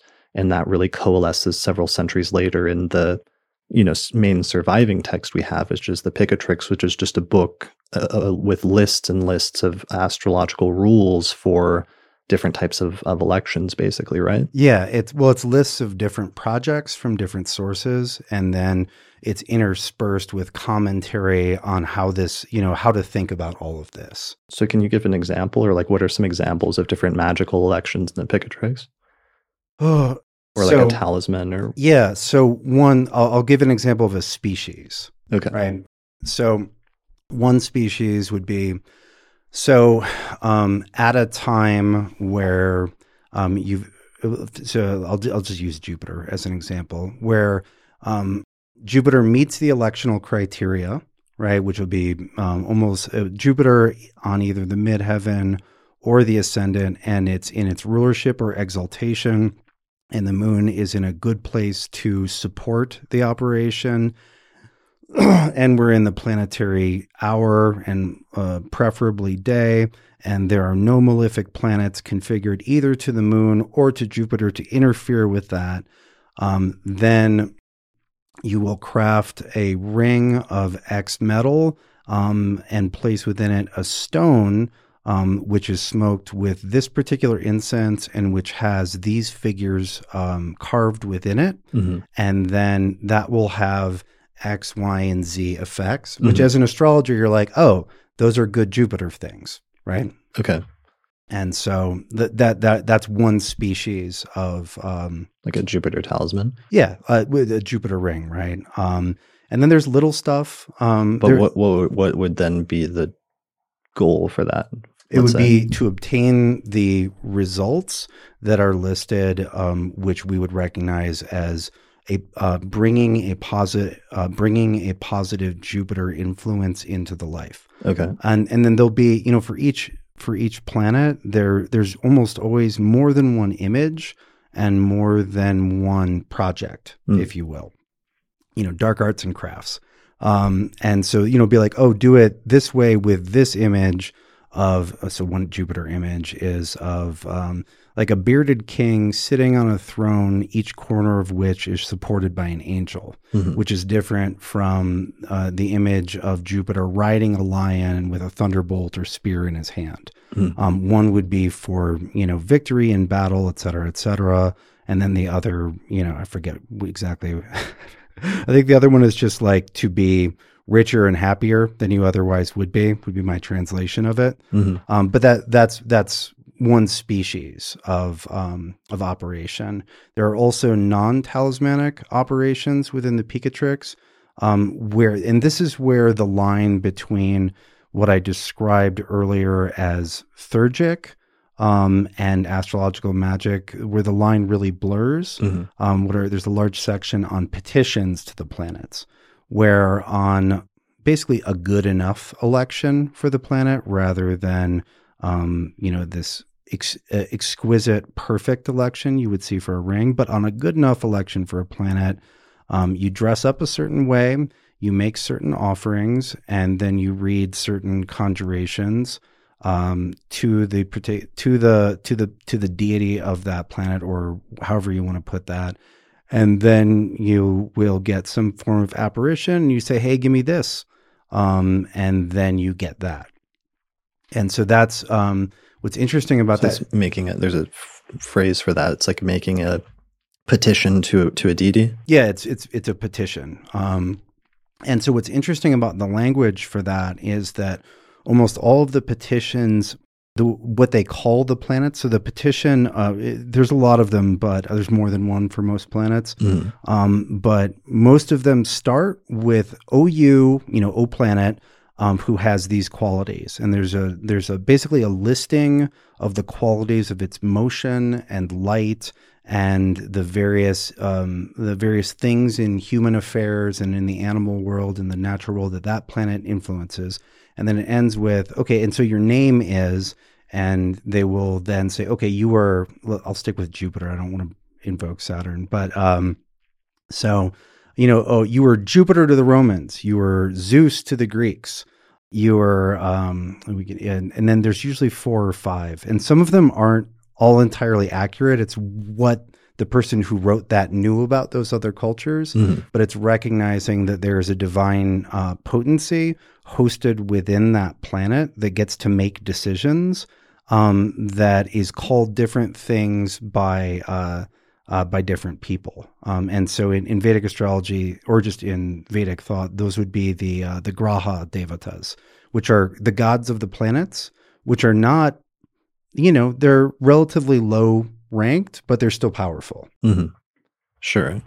So we see this most clearly in like the Picatrix, which is the main... Yeah, all of that was straight from the Picatrix. Main astrological book of magic. And then we occasionally have intersections then, like that's obviously one of the major intersections and confluences between the astrological tradition and the magical tradition in the Picatrix, where we see the electional astrological tradition and earlier authors like Dorotheus, because Dorotheus or like Valens and Ptolemy, for example, are doing just natal astrology, or Ptolemy does a little mundane, but they don't otherwise do magic. It's just straight astrological rules for interpreting birth charts and then making statements about what will happen in a person's life based on that. And with, agree. And with Firmicus, you get a lot of straight rules, but then he makes these asides that show a familiarity with ritual work, for lack of a better term, and so as I've said before, in the deck, he's talking about the decans, and he's like, yep, these are the rules for interpreting decans. If a planet's its own decan, it has a strength similar to being in its own sign, et cetera, et cetera. And he's like, oh, and by the way, all the decans are host to tremendously powerful intelligences. And then we were talking about this the other day in the context of divisional charts in Hellenistic astrology. And then each of those decans has 3 spirits which have X amount of powers. And then he's like, yeah, and we're not going to talk about that. And in another place, he does name he does give a divine or daimonic name, not demonic, but daimonic names that correlate to each of the decans. And so that shows we could say a spirit model of the sky, or a belief or an interaction, a way of interacting with at least certain parts of the chart that is founded on the idea that there are intelligences hosted there which we can have some meaningful interaction with. Sure, and I'm sure he was drawing on some different parts of the tradition, or especially the Egyptian tradition, where maybe that was more relevant, like the Egyptian tradition where they were using the rising or culminating of decans to time different religious rituals at night. Yeah, that's pretty Egyptian. But that being said, Firmicus otherwise, though, in his philosophical sections is one of the most like overtly stoic astrologers, in saying that everything is predetermined and that you can't change anything. So it's like, even though if he's influenced by that earlier tradition, he's still taking it in the characteristically Hellenistic fashion of predetermination in terms of natal astrology. Yeah, I would say that it's a little incoherent. And as much as you'll hear me talk about Firmicus, I don't think that Firmicus is great and we should do things like Firmicus all the time. I don't treat him as a model. I think he's really interesting because you see a lot of different pieces show up in his text. Yeah. And, we certainly can't praise Firmicus for consistency, because not too much later, after penning the Thesis, he goes and converts to Christianity and is a powerful advocate of this new salvific model, which and condemns pagan practices like astrology. Yeah, he really viciously attacks pagan authors, especially authors like Porphyry and others, once he converted to Christianity, and he becomes... At the end of the day, he was a Roman lawyer. Sure. Yeah, well, and he is very over the top in his prose pretty much the entire time. But anyway, so those are examples of natal astrology, though, and its predeterministic tendencies in the Hellenistic tradition. But in Dorotheus, we do have the start of the electional tradition, at least as far as the textual evidence is concerned, Dorotheus is one of the oldest electional texts that we have that's largely still intact. Yeah, it's a really, I would just, for students of astrology, it's a great introduction to elections. Yeah, well, it's literally the introduction. It's the original introduction to elections from the 1st century CE, from probably about 75 or so CE. And then that book ended up being translated into a bunch of different languages like Persian and Arabic, and then influencing virtually all subsequent traditions of electional astrology from that point forward. And I would just add, you can see the Dorotheus's like first 2 paragraphs on how to do elections. That's right there in the Picatrix. Look at the ascendant, look at the moon, et cetera, et cetera. That's all right there in the Picatrix. Sure. So Dorotheus, though, in the 1st century, it's just pure electional astrology, which is just using astrology and saying, if you start something at this time with this astrological configuration, when the ascendant and the ruler of the ascendant's in this sign and the moon is applying to these planets, this will be the outcome. Or if you want this outcome, then you should start it under this alignment of planets. And he does it for different topics, like if you want to get married, if you want to build a house, if you want to start a journey, and so on and so forth. Yeah, and sometimes he gives good, bad, better, best, terrible parameters. Right. Yeah, and some of them are retrospective, and it's something people, because in modern times we call it electional, but in the Hellenistic tradition they just called it catarchic astrology, which just means inceptional. So it included not just the proactive picking of events coming up in the future, but also the retrospective, just if something's already started and you want to know how it turned out, look at the alignment of the planets at the moment it began, and then you can issue predictions about what will happen in its future. Right. Like a practical example of that would be like when we look at the incorporation chart of a business, right, to figure out whether we want to invest our money in that business over the coming year or not. Yeah.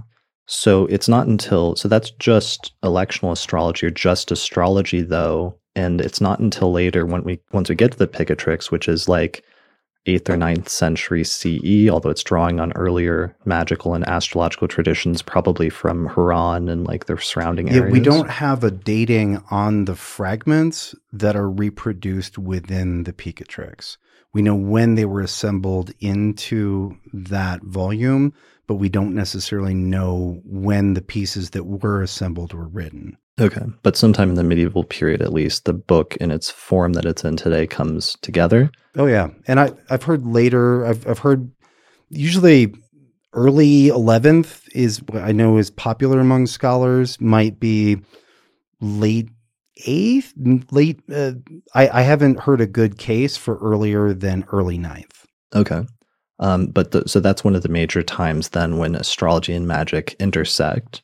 But then we have other times then it can diverge again, in the sense that there's later authors in the later medieval or early Renaissance tradition that are just doing astrology. And there's some authors that are just doing magic, and it's sort of separate. But then we have other major convergences of astrology and magic where it keeps going in and out. Like who are some of the later instances of major astrologers that are also practicing magic? Well, you can't not talk about John Dee. John Dee, okay. No, and as far as just the pattern that you're pointing out, I think that's we can follow that forever. And even if we're looking at what fits in that broad definition of astrology, but isn't this system that predates that Hellenistic synthesis, we know that Hellenistic astrology is drawing on Mesopotamian and Egyptian sky-earth correlations, and that those were, even though we don't have it in explicit detail, what we do have, we know that they were there was a strong ritual magical context for those things. Sure. Yeah, that's a good point that we could get into. And I wish if I was more versed in like Mesopotamian astrology, we could definitely get more into that, where there are, because astrology was one of the forms of divination in Mesopotamia out of many, that there were sometimes, astrology was sometimes acting on its own, but sometimes was tied in with the ritual and religious context in Mesopotamia, which include things like that we would classify as magic. Yeah, I mean, there's a period in in Mesopotamian astrology and magic and religion, where the planets were approached as gods or as host to gods, which looks a lot like the petition structure that shows up in the Picatrix. And it's important to note that the Picatrix comes out of Haran, and that Haran, which is basically, it was right just barely into the Caliphate Empire and just over the border from the Eastern Roman Empire, the Byzantine Empire, and that it was actually a place where there were survivals of much earlier Mesopotamian magical religious practices that were going on up until the 11th century. The Temple of the Moon was still active there, and so that's whether there's a technical contribution there. There's absolutely a paradigmatic contribution to the Picatrix, as well as an approach to celestial phenomenon contribution. But you see, for example, the earliest point where the Decans show up is they're on the coffin lids of pharaohs 2,000 years before we have any astrological texts, and so we see a division of the sky and a recognition of what's in that part of the sky being mobilized or employed for magical means way before we have any of this stuff. So, I mean, we could even say that the in terms of this sort of weaving in and out, that some of our early Greco-Roman Hellenistic astrological texts represent a divergence of some of those things, a divergence of those two strands. Yeah, and I mean, I guess that brings us to the point, which is just, for me, it's okay. And astrology part of the point of all of that was that astrology can be practiced outside of a context of magic, just on its own, and can be a perfectly valid technical practice as well as philosophy on its own that's independent from magic. And while there are occasional overlaps, that doesn't necessarily mean that you have to practice magic or that you have to contextualize it in a quote-unquote magical worldview in order to practice astrology. I think you need a worldview that, according to a modern materialist, would seem very magical to validate astrology at all. Simply, even if it's something as weak sauce as just synchronicity, which I don't love as an explanation, because it's really just it's really naming a phenomenon rather than analyzing it. But even if you're saying, yep, there's synchronicity, you're already outside of a rationalist materialist paradigm, and you'd be accused of magical thinking. Yeah, and that's true. I guess I'd just say, though, that there's a difference between positing there's a correlation between celestial movements and earthly events for some reason that we may not fully understand, or for a mechanism that we may not fully understand, versus treating planets and celestial bodies as gods, or in terms of like propitiating them and treating them as intelligences and things like that, is a separate conceptual model to me that is different and has a markedly different orientation towards the world. Well, it's. I mean, I realize there's overlaps, and I realize there are a lot of Stoics. Stoic philosophy didn't mean that a person was a materialist, and it was about what you could control and what you couldn't, and then what was the right way to approach life in order to obtain. What was the right way to approach life based on what's real. But they didn't say, "Oh, ghosts aren't real." Like that's or like you get an overlap of Aristotelian Platonic philosophy with Stoicism, and Plato is very Plato, and especially the Platonists, are very clear that the planets and also stars and also the rivers, et cetera, are host to some form of intelligence, but that doesn't change whether or not you can still say, yeah, and there's all this fate, and it doesn't. You can ask Jupiter, and Jupiter might have opinions, but Jupiter's not going to change. It's not going to change your fate, right?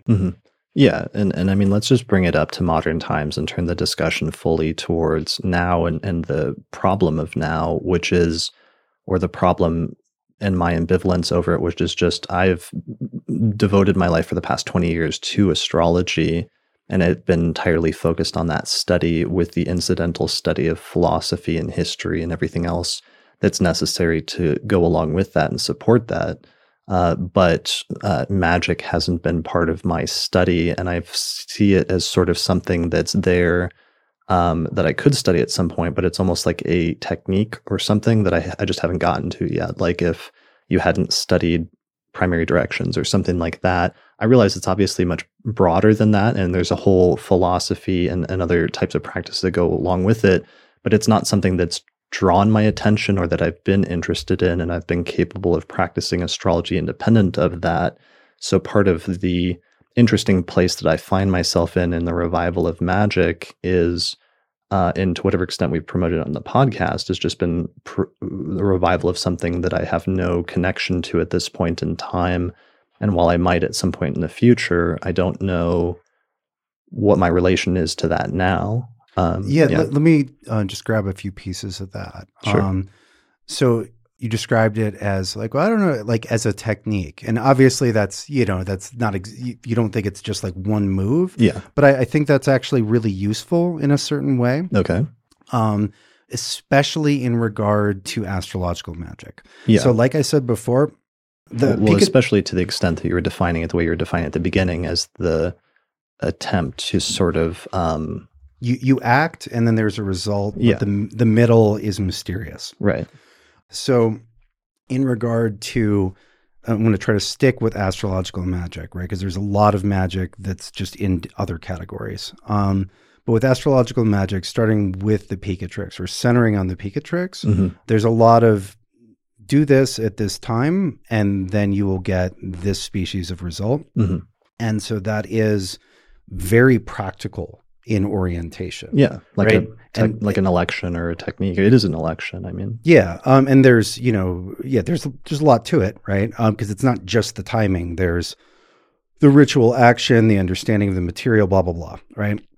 But that's very useful and I would say necessary to point out, because there's a lot of magic, especially the bulk of the magic, the bulk of what dominated the discourse on magic in the 20th century in English-speaking countries was what we could call lodge magic, which comes out of the late 19th century, early 20th century, Golden Dawn, and the OTO, where the primary goal of magic and magic in general is described explicit or almost explicitly within an initiatory framework, with practical stuff being mentioned somewhere at the side, right? And so that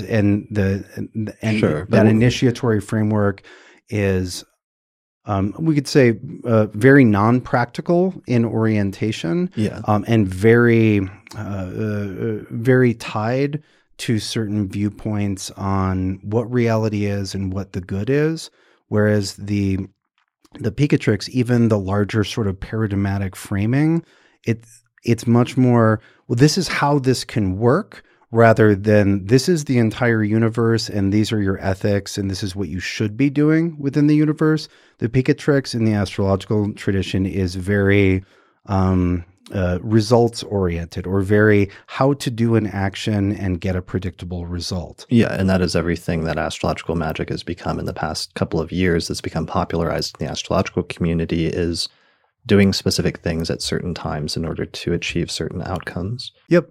And again, that's just important to define that, because you will find other magics or other magical traditions that have a wholly different or even opposite orientation. Okay, well, let's put those aside for now and let's just focus on the astrological tradition for the duration of this, because I know we've been doing this for a while, so I want to make sure I would really like to stop and pee and get a cup of coffee. Okay, let's take a brief break and we'll be right back. All right.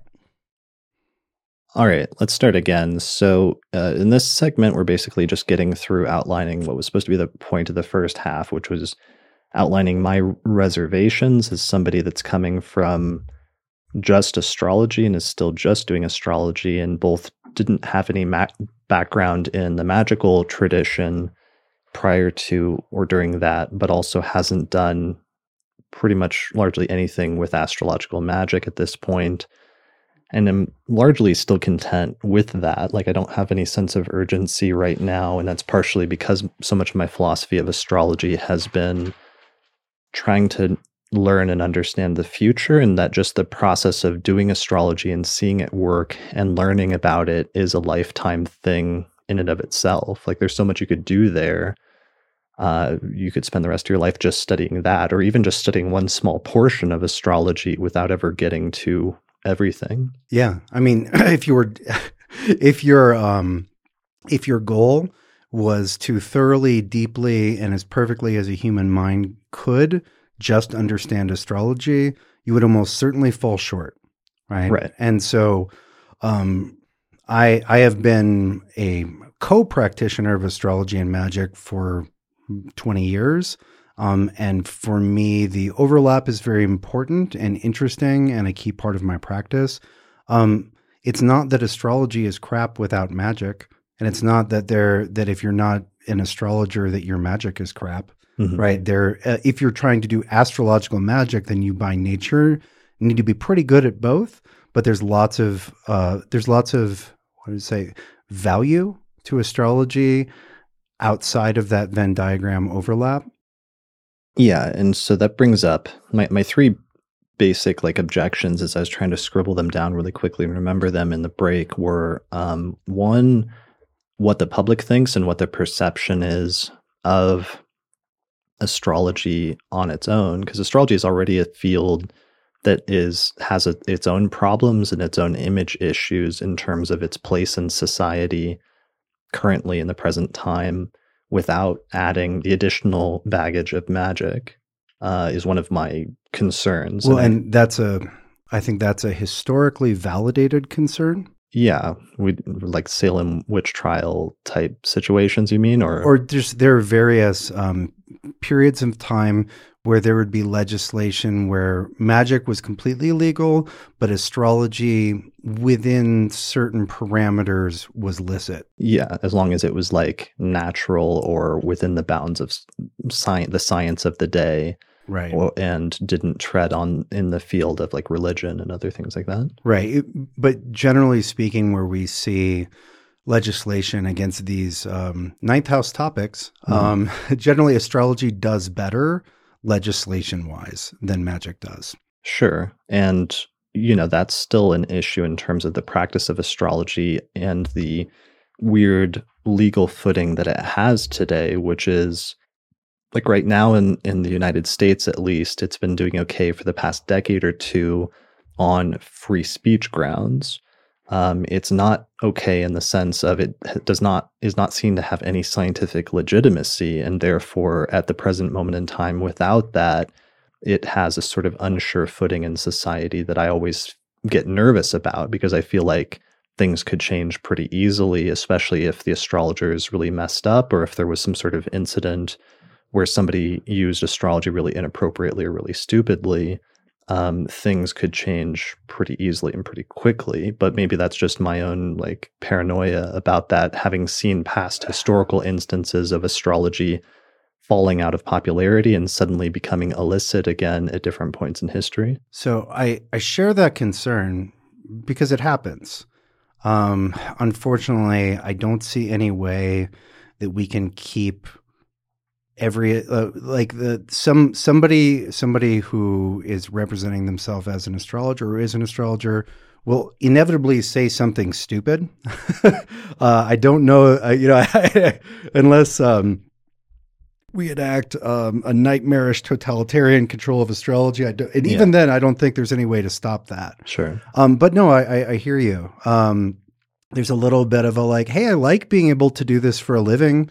I like people being able to study this without it, being a legal gray area. Well, and also just I've always it always I felt like sucks that astrology doesn't have any intellectual respectability in modern society, and I want to see it because I think it's a valid phenomenon, I would like to see it have that again someday. I would like to see like a famous physicist or something who suddenly gets into astrology and says, hey, it looks like actually a valid property of nature that's going on here. Why don't we actually study it? Well, that has happened, and he was laughed out of the academy.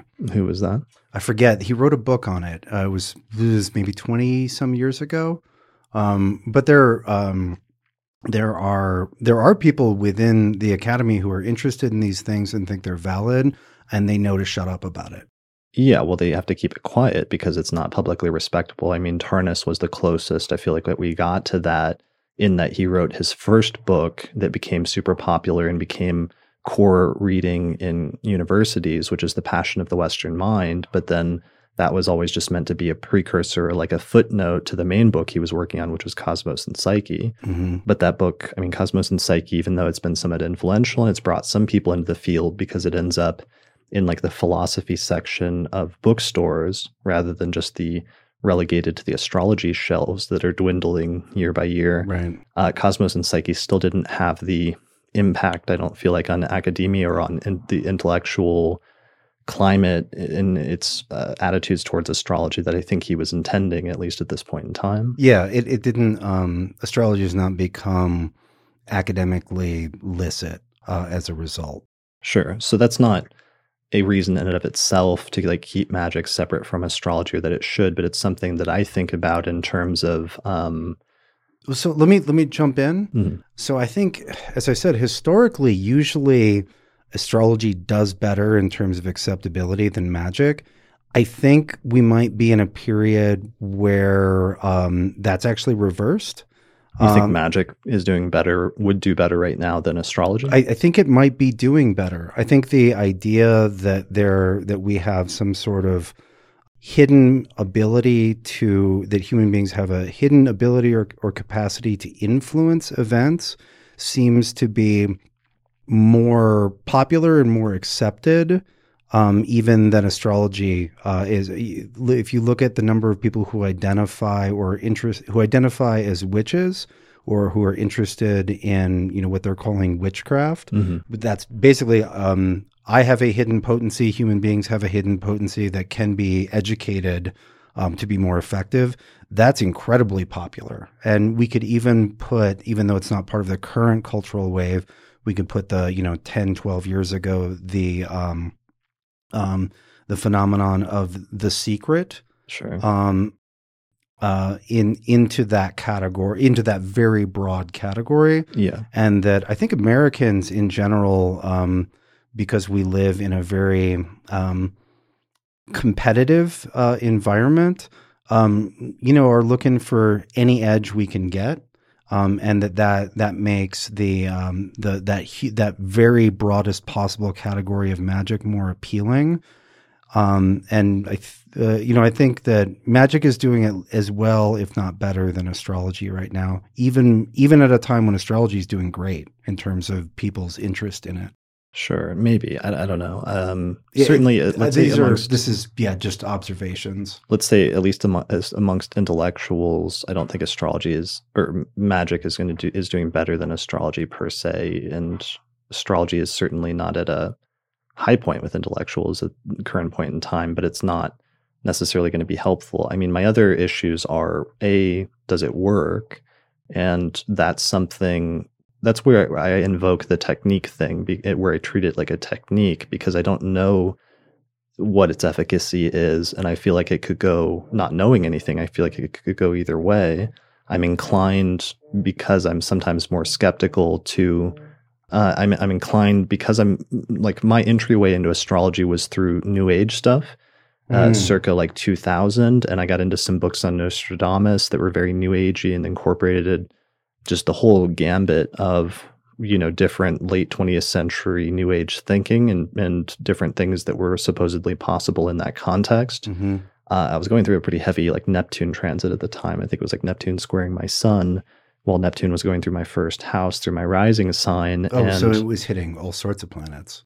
Yeah, I was hitting all sorts of planets, and I was also more open to all those things. But also, once I started coming out of that transit, I realized that so much of what was in those books was bullshit, to put it politely. Mm-hmm. And astrology was one of the only things that I came out of that transit feeling like was still real and was still like valid in terms of some of that stuff. And it made me more skeptical towards a lot of the claims that were being made by people in the New Age movement in general. Mm-hmm. So that instead of just being completely open and accepting of any claim that anybody would make about metaphysical or spiritual capabilities or anything else, while not immediately rejecting it, I would often adopt a much more careful, modest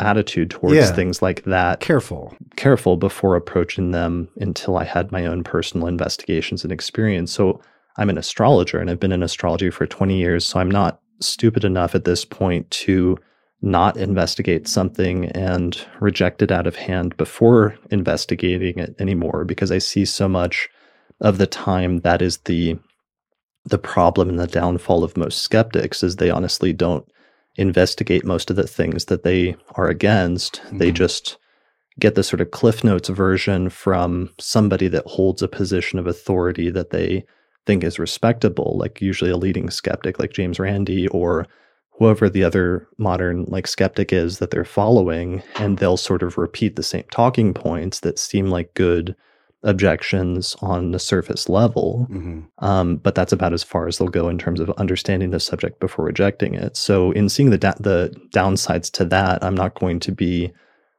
adopting a similar approach to something I haven't investigated myself yet, but I do see that it could go either way in terms of some portions of it could be valid and other portions of it maybe could not be valid. Yeah. And that's just responsible thinking. Mm-hmm. So let me respond. I think there's a good parallel there. So I was never interested in New Age stuff because it always just smelled wrong to me. Okay. And so within the New Age, you might find, or you will find within New Age material, the belief that it is possible to influence life events through mysterious means, right? You will also find the belief that it is possible to read at least portions of the future through the relationship between heaven and earth, right? So magic and astrology. However, if someone says, yep, you can read the future through the sky, and provides you an insufficient technical education in astrology, even though they are correct in that is possible, you will not be able to do it without the technical methods to do that. Mm-hmm. And so what I see when I look at a lot of New Age stuff is that that belief that it is possible to influence events through mysterious or ritual means, that is correct. What I see is a massive deficiency of the know-how of how to do that. And for me, I've, my early forays into magic were trying to figure out how, what do you do, right? It obviously wasn't just willing really hard, right? And so... Well, I mean, in New Age stuff, sometimes there's truth claims or claims to be able to do things that aren't necessarily true. And that was one of the issues that I ran into. Oh, I think there are, as I said, I never had a New Age phase because there was so much untrue that I just turned me off. See, I didn't get that because I came into it at like 14 or 15, and it was my first exposure to all of those things. And I didn't have the conceptualization that somebody could write an entire book based on a premise where they're actually like making up a story or lying. Like the premise of this book was that it was a regressive hypnotist that took somebody into a regressive hypnotism session, and it turned out that they were like a student of Nostradamus's in the past life. And through him, they went about sort of interpreting all of his prophecies in a modern context to refer to all of these various things. Mm-hmm. And I didn't have the understanding at that age that somebody could just like make up stuff like that. Well, and also, even if the person had perfect recall of that life with Nostradamus, It doesn't mean that Nostradamus was right about everything, and it doesn't mean that that student understood everything perfectly. But that's a little aside. The point I was just trying to make is that in my experience, just like with astrology, there is a huge knowledge component and technique component to doing magic that is effective on an external level. And a big there was a big turning point. It wasn't turning, but a big upgrade point for me was when I got the first translation of the Picatrix into English, which was the Ouroboros Press version before Christopher Warnock and Michael Greer's Picatrix came out. I got it and I was like, okay, it's astrological magic. How does it work? Because I had been trying to use the pieces of astrological magic that are present in the Golden Dawn tradition, some of which are Agrippan, in order to do astro magic. And I'd had some interesting experiences and some on-off success and failure, but it was very inconsistent. Okay. But the Picatrix supplied the technical parameters and also a number of the way that the ritual should be structured and the right way to put together a petition, all of the pieces. And after that, I got extremely consistent results. And so there was a big upgrade when I was like, oh, this is how you actually do it, rather than trying to piece together things that were connected. I mean, but did you go into magic, whatever your introduction was, thinking that magic is definitely a legitimate phenomenon that clearly already exists in the world and I'm going to find it? No. Okay. Because that's the question as an initial starting point was, is this even a thing or is this not a thing that actually even exists in the world? No, I'm just interested in, I've always been interested in mysterious things, in what is, I was interested in the corners of knowledge, in my culture. Like, I don't know, is astrology real? Mm-hmm. It took me probably 5 years of doing astrology. It took me literally predicting a death to admit finally that astrology was real and I should totally take it seriously. Okay. And I had exactly the same experience with magic. Yeah, but I mean, I think that's a valid orientation to come into the field of astrology with, for example. And I think it's a healthy orientation to come into the field of a question of like, is this a valid phenomenon or not? Mm-hmm. And that's why on the podcast, I'm often trying to frame almost every episode with the initial assume that the audience members know nothing about this topic. Let's take it from the very start all the way through the intermediate and advanced steps on this topic, mm-hmm. Because I'd like to be able to allow people to come into the field and give them a view of astrology where if this could be a valid phenomenon and this is what it looks like if it is a valid phenomenon, and here's a perspective on this that you may not have seen before. But what it would take to get somebody from point A of this may not be a valid phenomenon to, hey, this actually may be a property in nature mm-hmm. that I didn't know about or I didn't think could exist, but for some weird reason it seems like it does. Mm-hmm. Well, and I would say that, like if I think back to myself at 19 or 20 when I was tentatively poking these things to see how they reacted.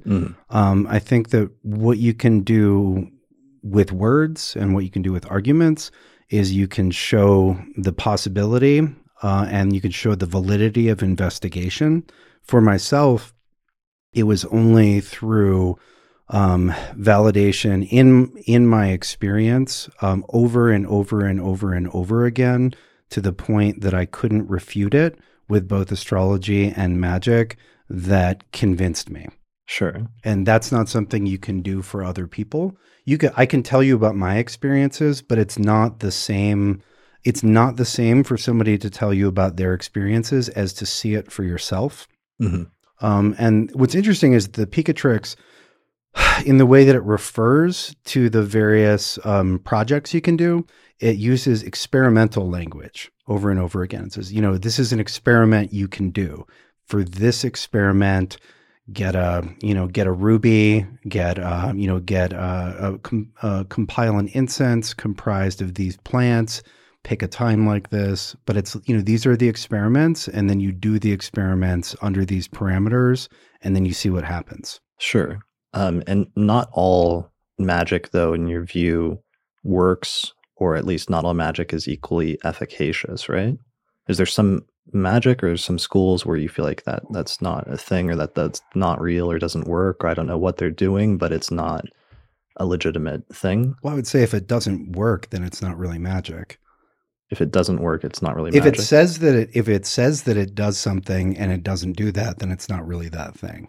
Just Okay. like if there's a school of astrology that says that it can predict events and fails miserably, Mhm. then that's not really astrology. That's something else. Yeah, I mean, I think there are individuals occasionally that will either pretend that they're astrologers but not. Like if they're trying to rip somebody off and they're trying to pretend that they say they're astrologer but they're like a psychic or something, or they're just megalomaniacal and delusional. yeah, which actually, contrary to the claim of most skeptics, because most skeptics think that they'll try to allege, not really knowing an astrologer, is that all astrologers are just swindlers or using cold reading or trying to rip you off.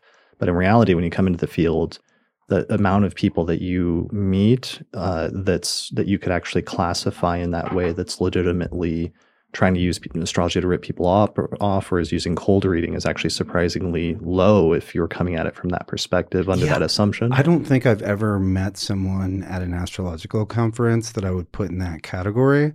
I would say at the very they worst, don't go to conferences. People like that don't go to because conferences. they would get called out. Yeah, they would because they're also just not professionals. They're not moving in professional circles for the most part. Yeah, I would say the very worst case is like I think some people who are astrologers are also kind of shady. Sure.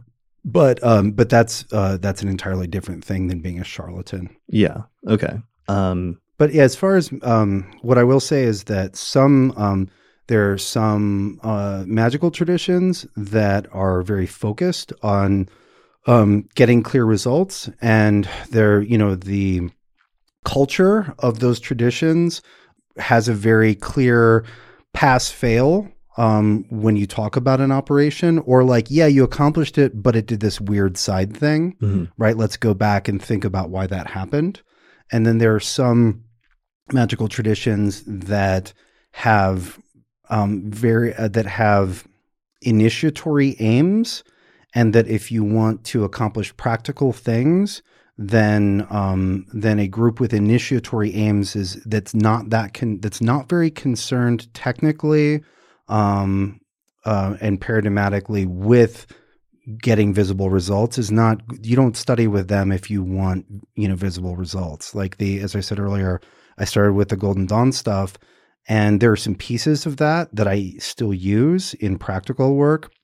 But it was very difficult to figure out how to do practical work within those parameters. Mm-hmm. And I don't necessarily think it's because that's fake and bad. That's not what that's aiming at.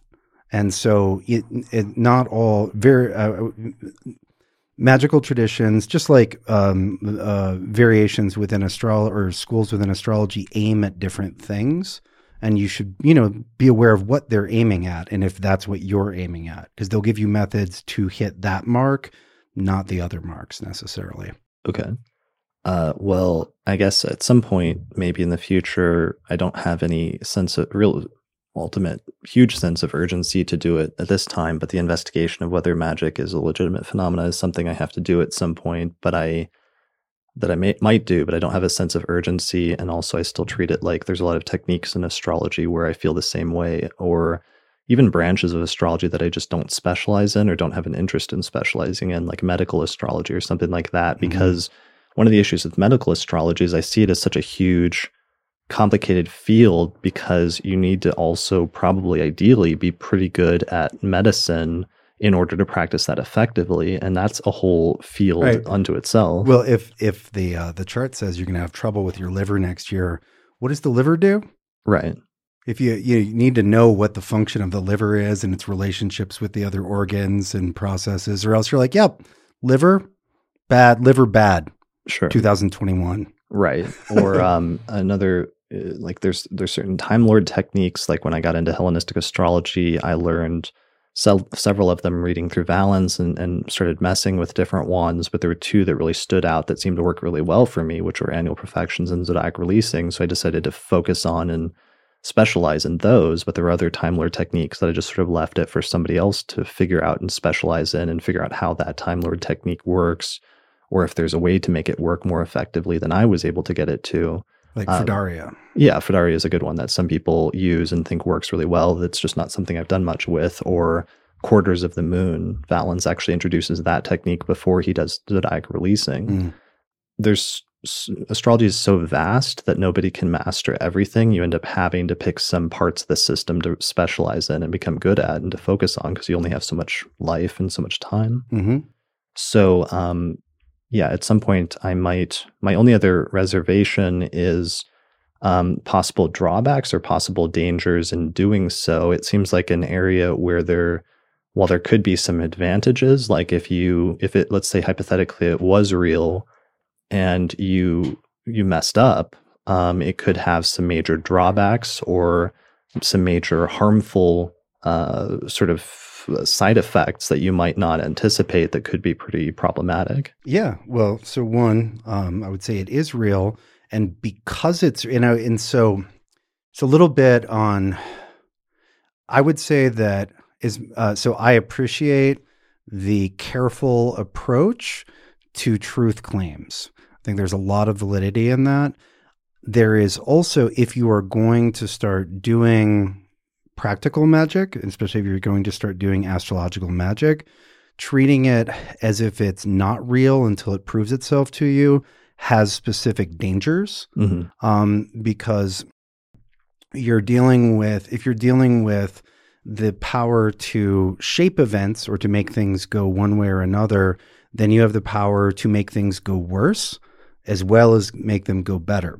And so for me and everybody else I know who's, put the solid decade in to astrological magic since we've had the Picatrix, we've been doing our experiments and comparing notes, we've all blown ourselves up. We've all done things, and what's more common than just blowing yourself up, although that's certainly a possibility, is, you make a Spica talisman where you're like, yeah, Jupiter's on Spica, but Jupiter's so great, I can ignore the fact that Mars is squaring it. And so, you anchor that configuration, you give it a body in whatever gem, and then you wear that around and then you break your leg. Right. In exact, like I made a thing, I don't know, in 2009, that, the goal was to boost my business. Right. And to make what I was doing more interesting and approachable and to get more clients. And I was super broke at the time.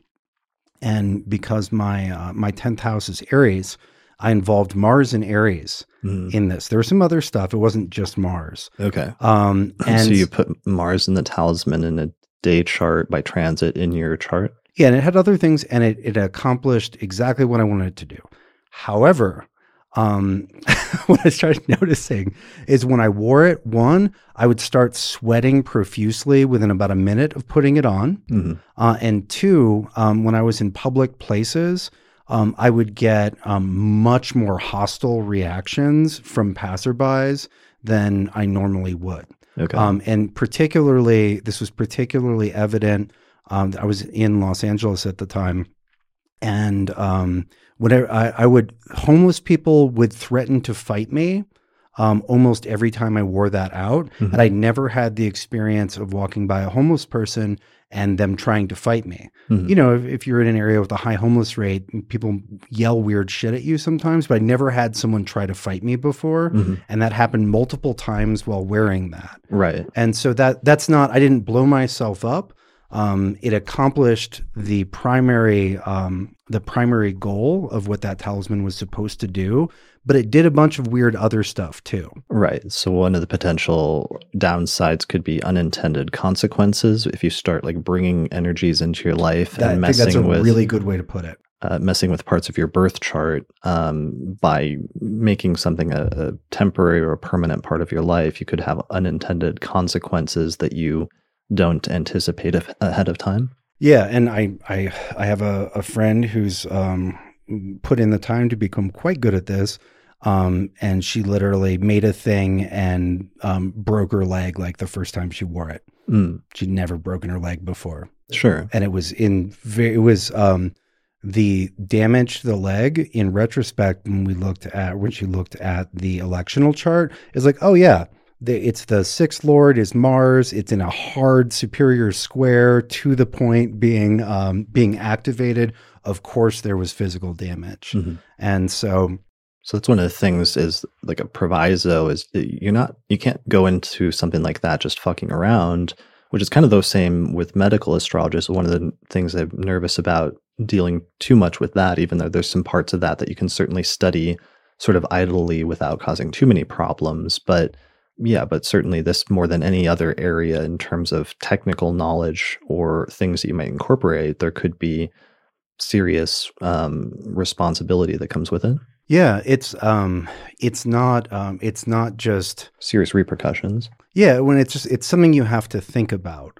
So let's say we could let me take an example of something positive that could have problematic issues associated with it. So let's say we make something that's very benefic, and one of the effects of wearing it is that you become absurdly confident, right? And so generally, human beings prefer feeling confident to anxious and afraid, right? So like that's a subjective positive. However, you might make mistakes by being absurdly confident all the time. Right. And so if you make a thing that's supposed to be, that's supposed to give you to support your faith in yourself, et cetera, and you succeed and there aren't side effects, even that success can have, it's a tool to use. And that especially comes up if you're dealing with a talisman for Mars or Saturn, right? Because as we know from astrology, like the best possible Mars will still accomplish things which are favorable to the native in a rough Marsy way, right? And so for the Mars Saturn things I would never dream of wearing those around all the time. Like Mars is to be better, in a sense, Mars is to be better at Mars situations, but preferable to that is to not be in a conflict situation, right? And so, when I teach people, the people that I've taught astrological magic, and to the degree that I've taught it, one of the things I say from the very get-go is as you're learning, work with the benefics, because benefic mistakes have less consequences than malefic mistakes.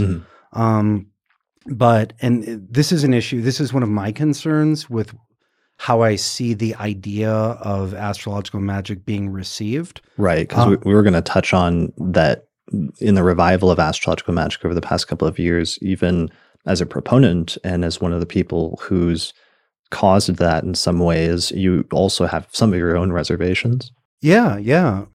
So, I would say reservation one is just that if it's power, then it's not inherently friendly or unfriendly. It's how you do it. It's right? not inherently good. Yeah, if there's an ability to do, then there's an ability to, it's the power to fuck things up as well as the power to make things go better. And so that requires, in my experience, careful study and do a thing. Did it work? Did it work? If it worked, did it work the way you wanted it to? How did, let's say you're working with, let's just use Spica, right? If you did a Spica working in order to accomplish a certain goal, not only did it accomplish that goal, what was the route to accomplishing that goal? And were there weird byproducts to that? And what about the election and the way you constructed the ritual and the talisman created those weird byproducts? And what would you do next time, right? It's not simply asking the planets to do you a favor, and then they're just like, sure, buddy. Right? It's not that simple. You can fuck yourself up. So, and your experience is that most everybody you know that's been doing it for long enough has messed up, and that's part of the learning process, but they've messed up to varying degrees. Everybody.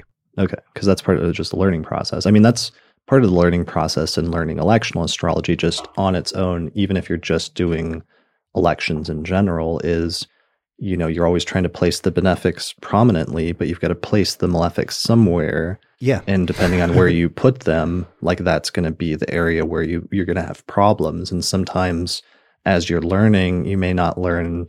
You have to learn, what is acceptable or what you can get away with versus what is just a deal breaker, and just observing that process of observing, your inception and what the outcome is part of just the long-term learning process. Yeah, and that's just to temporarily bounce back to astrology and magic. And what's interesting to me about both these things, both astrology and magic were a way of investigating the mysterious in a way where I could get results and data and then think about it and go back and do another experiment. Whether the experiment was making a prediction based on a birth chart or doing a ritual to get a result. Both give you feedback. So another issue that I've seen arise since more people are interested in this is conflating astrological magic with remediation. And so one very common form that this takes is someone says, oh, my Saturn hurts. It's giving me all sorts of trouble. I'm going to do a petition to Saturn. Okay. And that's not how it works. Okay. Because a petition can be more of like an invoking of Saturn in your life rather than absolutely an invocation. So an amplification. Yeah, there are various addresses to the planets that you find in various texts, and some of them, we could say that there are varying degrees of hot and cold or arousing, and the petitions in the Picatrix are the hottest, most arousing orations that I've found. And so when you arouse Saturn, it's to do Saturn things. And if you're like, hey, Saturn, I would like to live a life of ease and luxury. That's not what Saturn does. Saturn is like, that's not what you ask Saturn for. You ask the planets what they are capable of bestowing, right? And as astrologers, there's not a difference in what the planets bestow in astrology versus astrological magic. The Picatrix says over and over and over again, don't ask the planets for what they don't do and what they can't do in the election. You ask them for what they can do. And so if let's put Saturn in Capricorn on the rising and then the moon in a supportive position to that in the day and hour of Saturn. And we're like, oh, Saturn, will you please make sure that the flowers in my garden are the most beautiful in the land? Does Saturn in Capricorn in the first house bestow beautiful flowers? Right. No, absolutely not. Sure. If it's like, I'm going to make this talisman to like, I don't know, to keep out or eliminate the various pests that might prey on my flowers, then I could contribute to the goal of having beautiful flowers, but you don't ask Saturn for beautiful flowers. Sure. And so you don't do petitions to the planets to make them go away. It actually does the opposite. Yeah. And I mean, I've always had a strong interest as an extension of electional astrology in just the idea of a strong belief that is, I feel like, come to be confirmed over and over again, that the concept of birth charts does not just apply to the birth of individuals, but also to events. That when you start something, the alignment, like a major venture undertaking, the alignment of the planets and the cosmos at that moment will indicate something about the quality of what you're starting at that time, as well as its future, and a sort of like intellectual interest then in sometimes when you start something major and bring it into your life, that chart for that thing starts interacting with yours in weird and interesting and important ways. Yes. And that's very similar to the very idea of like making a talisman or something, and that the idea of making a talisman could just be an extension of electional astrology, but that you're trying to deliberately bring a moment in time and capture that moment in time and bring it into your life permanently. And the idea that that might bring certain dynamics or for lack of a better term, like energies into your life permanently from that point forward. Yeah. I just don't know. I don't know fully what the mechanism is underlying all of that. And so that's one of the reasons. Well, and there again, this is mysterious stuff. It's astrology and magic. Right. So you said, that moment of, how should we say, creating an interaction between yourself and what's happening at a particular time, and that's starting to ping your own chart in its interaction with that time. Right. That is something which is not written about in the Picatrix, but in the experience of doing astrological magic is so consistently present. There will be weird echoes of the type of work that you did, usually in the week following, they're not like, so let's move off of Saturn. Let's do Venus. So, doing you do a big Venus thing and it has this specific goal. But then there will just be weird Venus synchronicities that happen over the next week. And even weirder, once you've locked down the election, because this is not here's another thing. Astrological magic is not on the fly magic. It depends on elections, right? Okay. And so some people will be like, oh, is there anything next week to help me get a job? Because I need to do some magic to get a job. Right. Astrological magic is not the tradition for doing that. Okay. Right. Maybe you could purchase a thing that was made at the right time to get a job next week, but there's no election next week for making a thing to get you a job. Right. But once you've locked down the operation, when it's going to happen, and then there's a lot of prep. And you're starting to do your prep, you're designing, you're like, I'm going to do, I'm going to use this oration, blah, blah, blah. You'll start getting synchronicities of the nature of that planet leading into it. It's the experience of it is that there's like that planet shaped divot in your timeline. And that you'll experience that change of angle. You'll start inclining towards it in the days leading up, as well in the days following. But yeah, it's a very, and again, I don't know anybody who's done a lot of astrological magic who hasn't experienced that consistently. Yeah. And I mean, maybe that's a good time to say depending on how you're finding it, I mean, my incorporation of electional astrology may already fall under that category. And to the extent that I regularly use electional astrology in my life, I'm already incorporating some of those principles. And some of that is from a more just for the sake of knowing standpoint of of having a certain outcome in mind of what I would like to achieve by certain things, and knowing that if I'm just paying attention to the astrological clock for that day, that if I start this action at this time, that this is going to be one of the likely outcomes, and these are going to be the positive sides, and these are going to be the negative sides, versus if I wait 2 hours for this next rising sign, the negatives are going to shift to this part of my life, and the positives are going to shift to this part. And some of that is a more passive sense of just knowing the outcome or being able to anticipate it better and accepting that ahead of time. But in other instances, it is more of a deliberate act of, well, if I can push this even slightly in one direction rather than the other, then I should at least make the attempt to. And sometimes seeing the positive results of that in the process. I mean, that is in and of itself just purely electional astrology. But if you wanted to, you could argue that I'm already doing some form of astrological magic in doing that. Yeah, I think that's true. Okay. I think that's accurate. Very comfortable with that. The experience of going hard on an election magically, to me, feels like a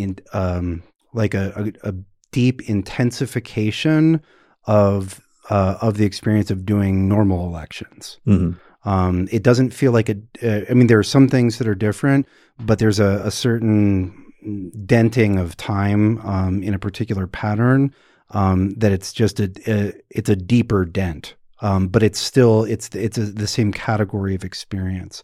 Let me give one example that I thought was really funny when I did some.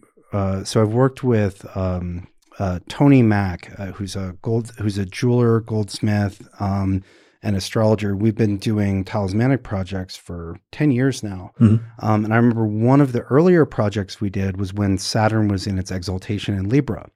And I wanted a pyramid cut black onyx for the stone. And in preparation, the only person that he could find who could do that kind of cut on that stone was this cranky old man who took like 3 times as long as anyone else to do the work. Okay. And so it was just, and that was before, like of course it had to be the cranky old slow man who cut the stone for the Saturn ring. Sure. And that he was the only option. And on a practical level, it would have been great to get somebody who could just whip it out so we could be ready earlier. But of course it was the cranky old man who cut the Saturn stone. Right. Yeah. And I mean, that's really interesting because I think there's probably some way of conceptualizing astrology and even electional astrology in that approach that's purely just time-based, in this notion that there's like time has qualitative properties and there's different moments in time in which certain qualitative properties are emphasized more or less, or certain, let's say, archetypes are emphasized more or less.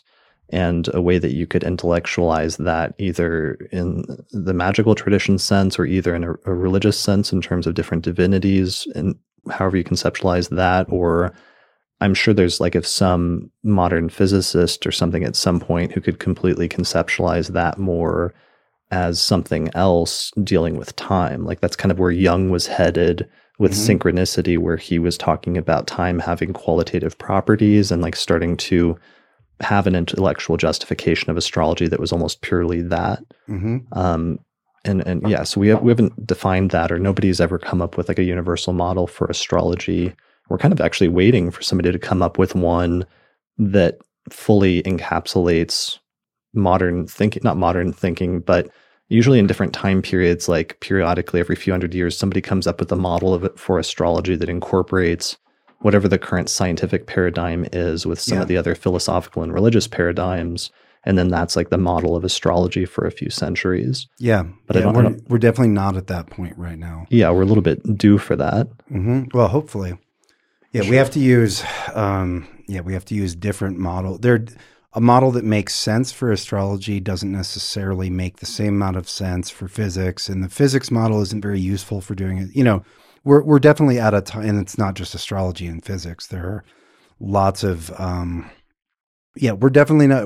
I would say we're at a point in the timeline of paradigmatic disunity or fragmentation. But yeah, sure. some unity would be nice. So one of the other things you would list at one point as a reservation was like potential ethical hazards. Like, yeah, I have 2 that I'm concerned with. Okay. So one, which pertains to all of magic, is that just because you can do it, just because it's magically possible, doesn't mean that it is ethical. Just because you can bring about circumstances via planetary magic where someone's house will burn down doesn't mean that it's okay to burn someone's house down. Sure. Right. It's a lot of people.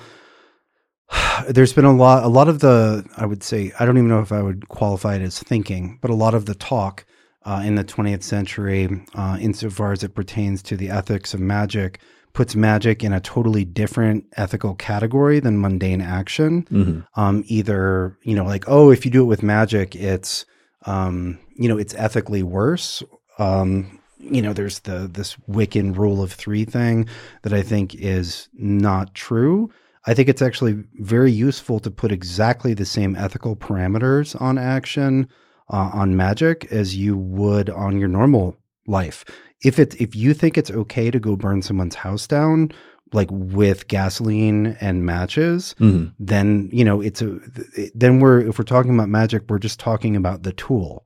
Like if you don't think it's okay to if you don't think it's okay to harm people, then it's not okay to harm people by magic, right? And so there could be possible like unethical uses of magic, basically. Oh, absolutely. I would say that magic is ethically neutral. It's what magic is a type of power, and what you do with power is not inherent. Using power is not inherently ethical. The the most ethical things that you can do, or the thing you can do things with power that do great good for a great number of people, or great good for individuals, and we could judge those as good. But you can also do things with power that are bad. Sure, and it's the same with astrology. I mean, there's ethical uses of astrology in ways that you can use it in positive ways, and there's also obviously like unethical or inappropriate uses of astrology. Yeah. And so just because you can doesn't mean you should, right? And I would also say, I'll leave it at that. It's just magic doesn't have a different set of ethics. If you think that's wrong, if you think that that's shady, underhanded, et cetera, via magic or in normal life, then it is to accomplish the same thing by magic has the same ethical value. And I would say that magic is a little bit more of a test of character, because if you can accomplish things without being caught, right? Because the mechanism of causation is mysterious, right? So you might be caught if you took that can of gasoline in those matches, but if you could accomplish the same thing without having to go to the property, via magic, it shows you that test of character, and you can see like, well, are you really an ethical person, or are you just afraid of being caught? Sure. And I would, I mean, if something has that much power, it almost invites maybe abuses of power more than you might think or than we might want. Yeah, and in cultures that regard magic as real, people are on the lookout for that. In cultures that regard magic as real, there are cultural mores as well as repercussions or even legislation around magic. Because if you regard something as being as having power, then therefore there's a potential abuse of power. And so in the West right now, there's an interesting situation where a lot of people don't think it's real, and that actually provides practitioners with the ability to get away with a lot if they're not ethical, right? And it's just a thing, Yeah, one of the things that does occasionally come up, and it's been more frequent in the past decade, is very, very, like mostly astrologers are very open with sharing their birth charts for the most part. The only exception I ever find to that is occasionally I'll meet somebody that ends up having like Scorpio rising that doesn't like sharing their birth data for whatever privacy reasons. But the only other exception to that I find is occasionally I'll run into somebody that doesn't want to share their birth chart, and it turns out that it's for magical reasons because they're concerned that somebody could use their birth chart against them somehow in like a magical spell. And I've occasionally come across that. That's a thing? That is a thing culturally. And I would say that you can use birth data to very effectively target a person, and that is both positive and negative. If you let's say that you have a friend who hasn't studied astrology and magic for 20 years and isn't going to be able to do the Jupiter ritual very well, but you really want to help them, and you're going to do the work on their behalf, and you want to make sure that as much of that goes to them as possible, using their birth chart to show the blessing where to go is very effective. It is not the only means by which you can target magic at someone, but it is an effective means.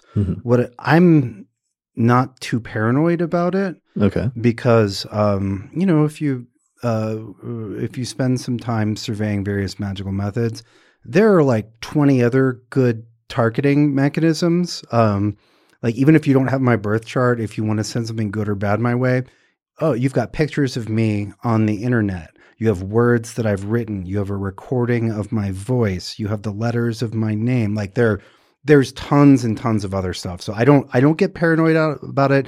And it's not because you can't use a chart to target people. It's just that like you've already got, if you're any good, you've already got plenty. Mm-hmm. Okay. Yeah, it's just one of the things I hope, I don't know, because it's obviously even just with astrology, there's discussions that come up about the appropriate versus the inappropriate use of if you know somebody's birth chart placements. And there's plenty of inappropriate ways that you can use astrology. I mean, sometimes just even in casual conversation, once you've been in the astrological community enough, like you know that unless you have a certain amount of familiarity with somebody, you don't just like invoke their birth chart placements. You're not like, oh yeah, that's just your moon in Libra. Yeah. But occasionally it's like people, if you don't know those like social norms and rules, might transgress that, like not knowingly, accidentally. Yeah, absolutely. Sure. All right. Well, I think we covered most of the main. I've got one other ethical consideration, which is tied into the like. Okay, so which is tied in one of my earlier points, which is I've seen a lot of people.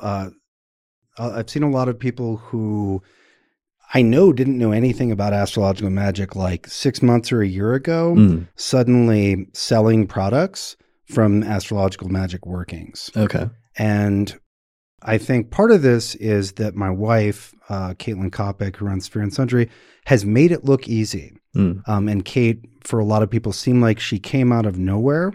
Whereas Kate's been doing these projects with me for 12 years and put her time in and has seen the mistakes. But a lot of people have seen the market value of what if my candles were magic? I could sell them for more, and on a legitimate level, like, wouldn't it be cool to like make these candles that I'm already making like full of Jupiter magic? And I see a lot of people who actually haven't studied how to do astrological magic using bad elections. And so with a bad election, you have two negative possibilities. One is, doesn't have much juice. There's really not much magic to it, which is okay. At least it's not harmful. But like I said before, I would say the bigger problem with a lot of elections is that they bring weird side effects in. And that can be to the point of like, if you're just doing it in the day and hour, and you haven't even looked at the configuration of the planet, like let's say, oh, it's the day and hour of Jupiter, but Jupiter at that day and hour is in the 12th and opposed by Mars in the 6th, then you're actually creating something. The charge that will have will actually create the opposite of the Jupiter effects that you want. And so it concerns me that people are selling the results of their magic without having putting the time in to not just do it right so that it's powerful, but with astrological magic, there's always the possibility of literally creating the opposite of what you intended to do. And so that concerns me. And something that creating something that could be harmful instead of helpful. Yeah, exactly. It's like so for example, with a health example, creating something that's supposed to be helpful for health, but actually causes excessive dryness that facilitates dryness and inflammation because they didn't see that the indicator was configured to both Mars and Saturn. Right. And that's a thing I think we're dealing with in astrology as well, is people selling services before they can their practice is in a place where they can be of aid to others. And that was part of our discussion yesterday as well. We can't say there's no simple hard and fast rule, but we can't say, oh, once you're after your Saturn return, then you're good enough. Right. But like, you need to have put some time in and struggled with it and seen the mistakes that you can make so that you don't make those mistakes when you're selling those services to a client, whether it's like a talisman you made or whether it's a consultation you're offering. Yeah, that was the discussion we had at the end of the December forecast, was just about, because astrology is an largely unregulated field, and there's never a clear point where somebody tells you exactly when it's okay to start seeing clients, that everybody starts at different points, and that astrologers sometimes discuss some sort of universal way to come up with a litmus test for when you can start becoming an official professional astrologer. But for us, sometimes people put age forward, but age isn't really a good litmus test for that. But instead, it's more, how long have you been studying the subject, and how deeply have you been studying the subject, in terms of that being one of the primary requirements for how good you are, and if you're ready to start applying that to other people's charts. Yeah, yeah. And it's an issue with the recent spike in popularity of these things. And it's also a thing where you've got, a generation you've got millennials reaching maturity in a job market that's not very awesome. And it's like, well, what do I do for a living? There's a strong push to professionalize, because there are not enough other good possibilities. Yeah. I'm sympathetic to that pressure, but there's still a responsibility to, get to a certain level before you start selling your skills to other people. Yeah, and that's actually brings up a point, which is something I really don't like, and I think goes kind of bonkers in the Indian tradition, is that the remedial measures industry, like, because Indian astrology is so integrated into Hinduism and is so culturally acceptable, and because it's integrated into the religious doctrines, as well as some of the medicine and some of the different forms of magic, in Indian astrology, it's commonly believed that you can do things to remediate or to change or alter your birth chart. And so there is a whole industry surrounding, either buying or selling stones that are associated with certain planets in order to emphasize those placements or de-emphasize them in your chart, or other types of things like that. And while there might be like constructive, ethical, conscientious people, there's certainly tons of not ethical or other types of ways that can go wrong, because it's just a huge industry as part of that. Yeah, and the way I was taught, and maybe something to look for, if you really like the Vedic approach, and you want to, you want consultations from that perspective, is anyway, in the way I was taught in the text we work with, there are always low or almost zero cost alternatives. If you can afford a diamond for Venus, then great, that might be a good alternative. There are also semi-precious stones, which, a semi-precious stone might run $10 for that. So, for a stone on a ring, and there should be mantra or other ritual practice alternatives, which cost you nothing except the time to do it. And so it's not for me to set the standard as a whole, but I would say that there should always be a lower cost alternative that's provided.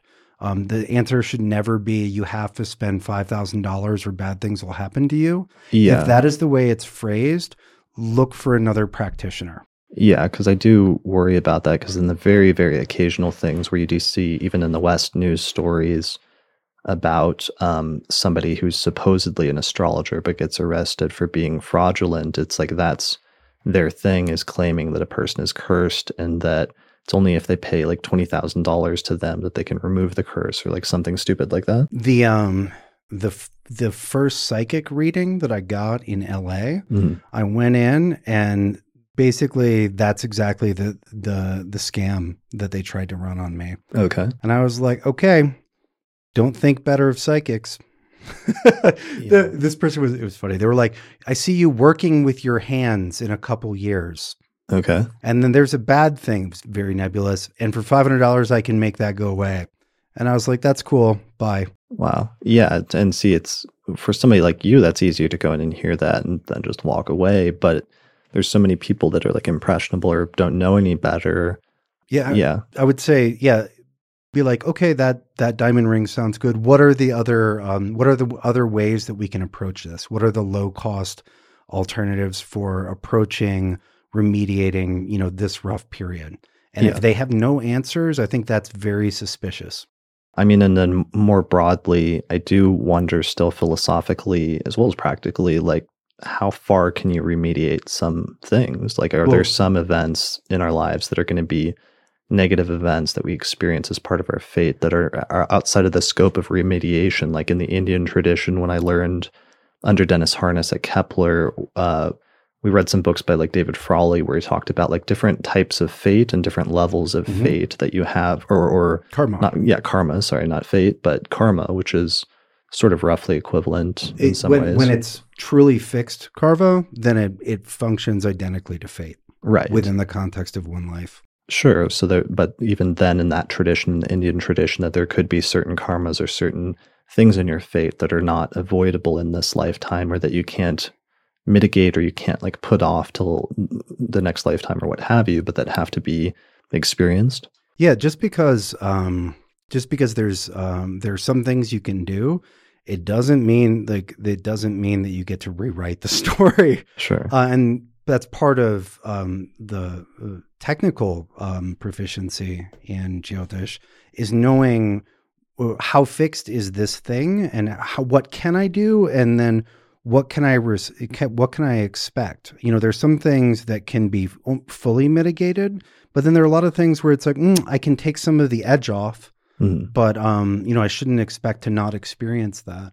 Like for me, so one of the indicators is whatever planet is the Atma Karaka, which is very bad translation soul indicator, that has a more central role in your chart.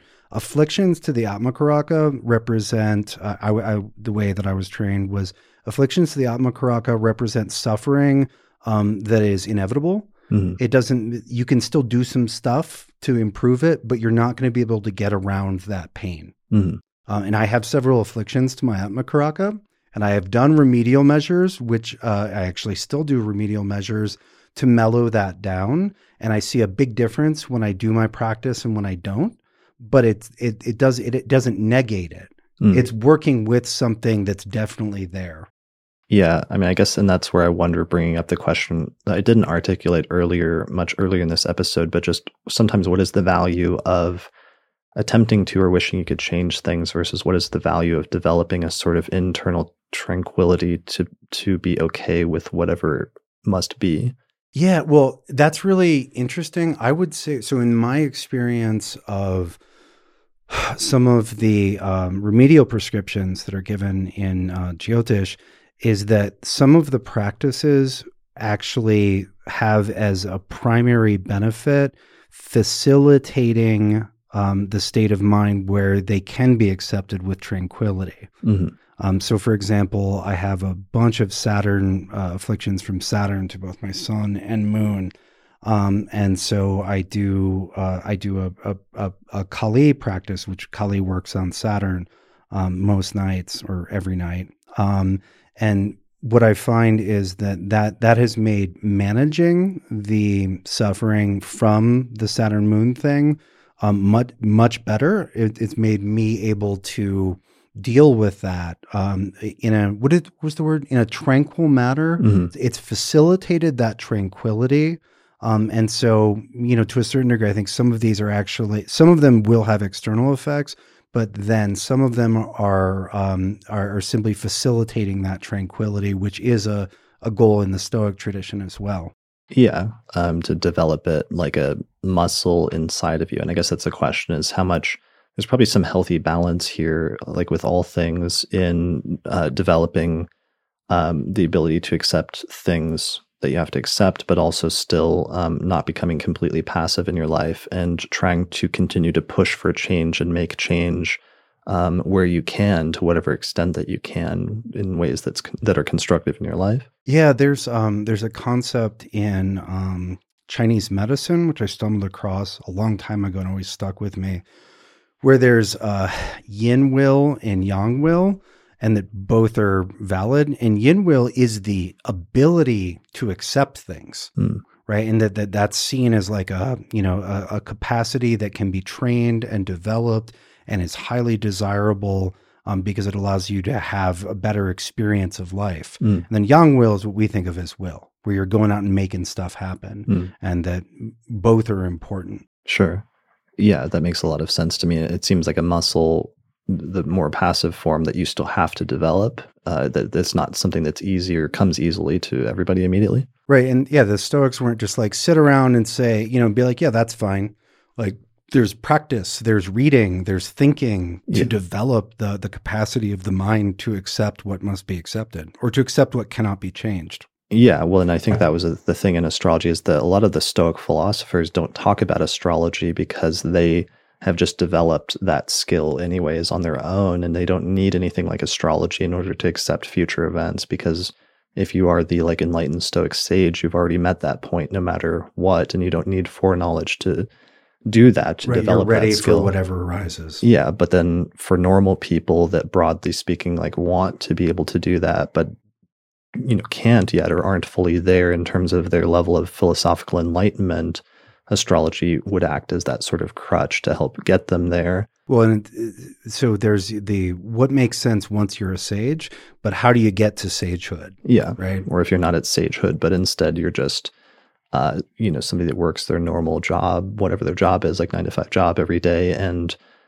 just wants to know what's coming up around the corner. I think that was it in the ancient world. We have a different set of problems, obviously, today, and there's different solutions, but I like that idea of finding balance between those two, and that being a struggle or a pull where finding some sort of balance or equilibrium would be ideal. Yeah, and just to be clear, I think that development of yin will or those tranquility muscles, that's extremely important, and having access to an effective remediation tradition or being excellent at astrological magic does not remove the necessity and value of learning how to accept things. Because even if you can change even if you have way more power than you ever dreamed you could, there's still a lot that you can't control. Yeah. I mean, I worry about people. It's the same thing in the modern psychological tradition where Lisa and I have talked about this a lot on the podcast about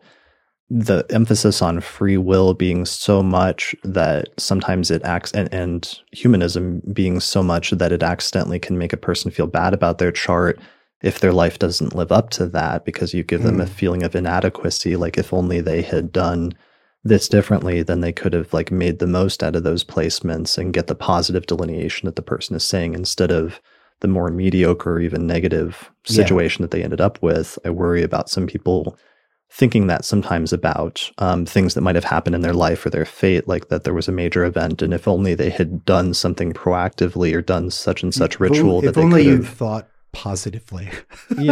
When it's not always like that. There's some major things in a person's life or a confluence of events that you might not be able to fully remove or get rid of. Yeah, well, and even within, so just to stick within the Vedic framework that I've been educated in, you show usually it's Jupiter, but it is the aspect of a benefic that has certain power that shows that there will be access to a tradition, whether it's a medical tradition or a magical tradition, that has the fix for that problem.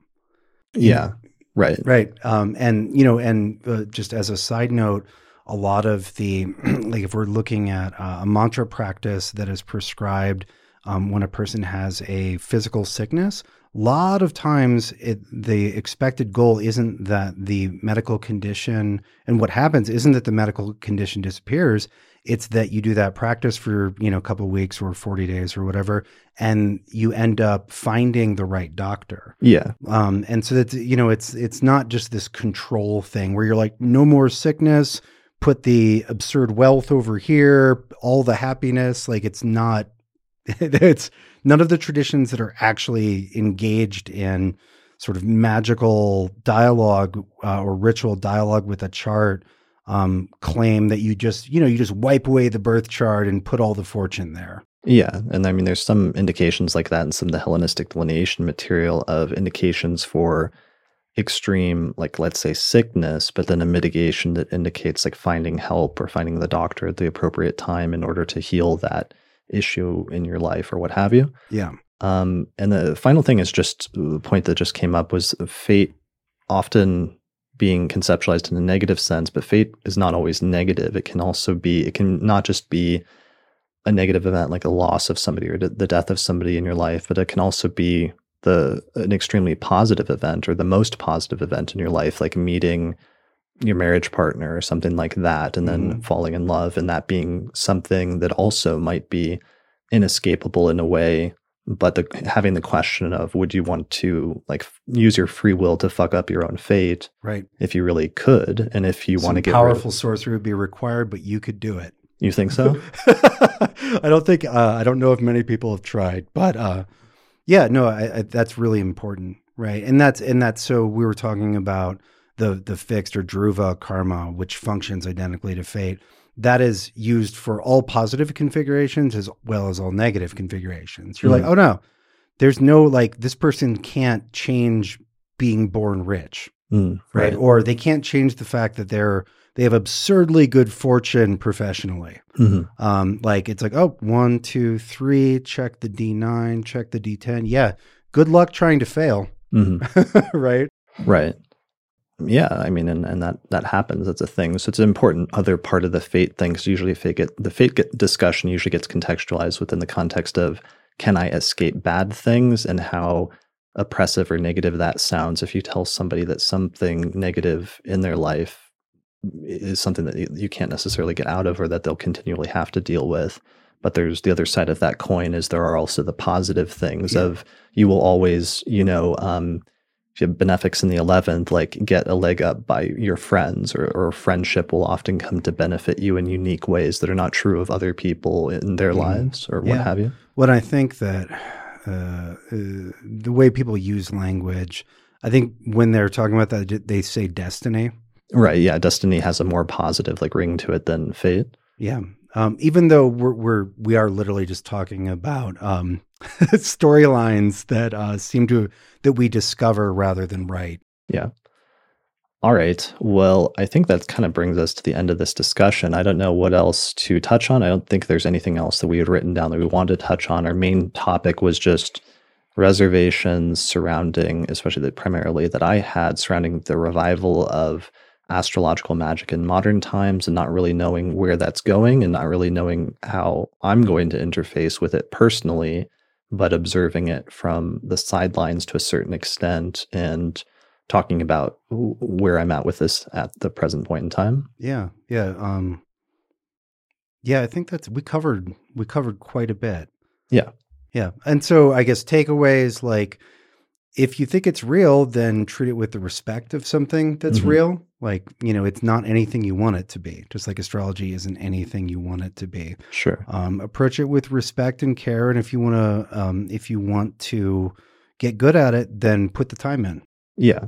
And also part of it was because I want to be able to continue to talk about it without it always being a full-on endorsement, but something that I think is interesting from an intellectual standpoint is clearly part of the tradition. So like, there's an episode I've been wanting to do at some point on the Picatrix itself, even though you and I have like referred to it or done side discussions. I've been talking to Christopher Warnock about doing an episode just focusing on some of the magical elections in the Picatrix and what those actually look like from an astrological standpoint and what types of electional astrology they're applying and what they're trying to accomplish, and wanting to be able to have that discussion, but first having this one as a precursor to that. Yeah, and I can't think of a better person to have that discussion with than Mr. Warnock. Yeah.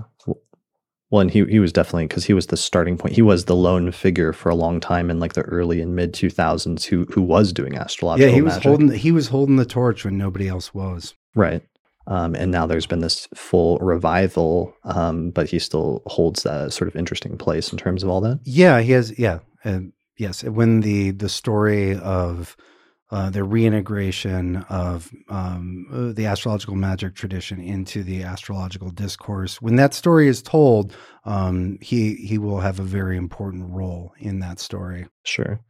Well, people can go back and listen to one of my early episodes of the Astrology podcast, just because in terms of recognizing his role in that in like 2012, 2013, as I had Christopher Warnock on in like episode 16 or something. Oh, wow. And we did a discussion really early on about astrological magic because I saw that as part of the tradition that I wanted to recognize. And even if it was like this minor thing that not a lot of people were doing at that point in time. The weird kid corner, which it was then. Which it definitely was circa 2012, 2013. But it's interesting now that things have changed. And having him back on the show next month will be interesting, given that new context. I would love to hear his thoughts on the recent popularization of the astrological magic. Yeah, well, I'll definitely ask him, and hopefully that's something we can get into. Yeah. Cool. All right. Well, thanks a lot for joining me for this today. Oh, my pleasure. Yeah, there's nobody else I would have wanted to have this conversation with, so I'm glad we got to have it. Yeah, me too. I'm glad we had this. All right. Well, that's it for this episode of the Astrology Podcast. Thanks, everyone, for listening. Thanks to the patrons who supported us. Please give us a like and subscribe and all that other jazz, and we'll see you next time. Bye. Thanks to the patrons and sponsors who helped to support the production of this episode of the podcast through a page on patreon.com, including patrons Christine Stone and Nate Craddock, as well as the AstroGold Astrology app available at astrogold.io, the Portland School of Astrology at portlandastrology.org, the Honeycomb Collective Personal Astrological Almanacs at honeycomb.co, and also the International Society for Astrological Research, which is hosting an astrology conference in Denver, Colorado, September 10th through the 14th, 2020. And you can find out more information about that at esar2020.org. And the Northwest Astrological Conference, which is happening in Seattle, May 21st through 25th, 2020. And you can find out more information about that at norwac.net. For more information about how to sign up to become a patron of the podcast, go to patreon.com/astrologypodcast.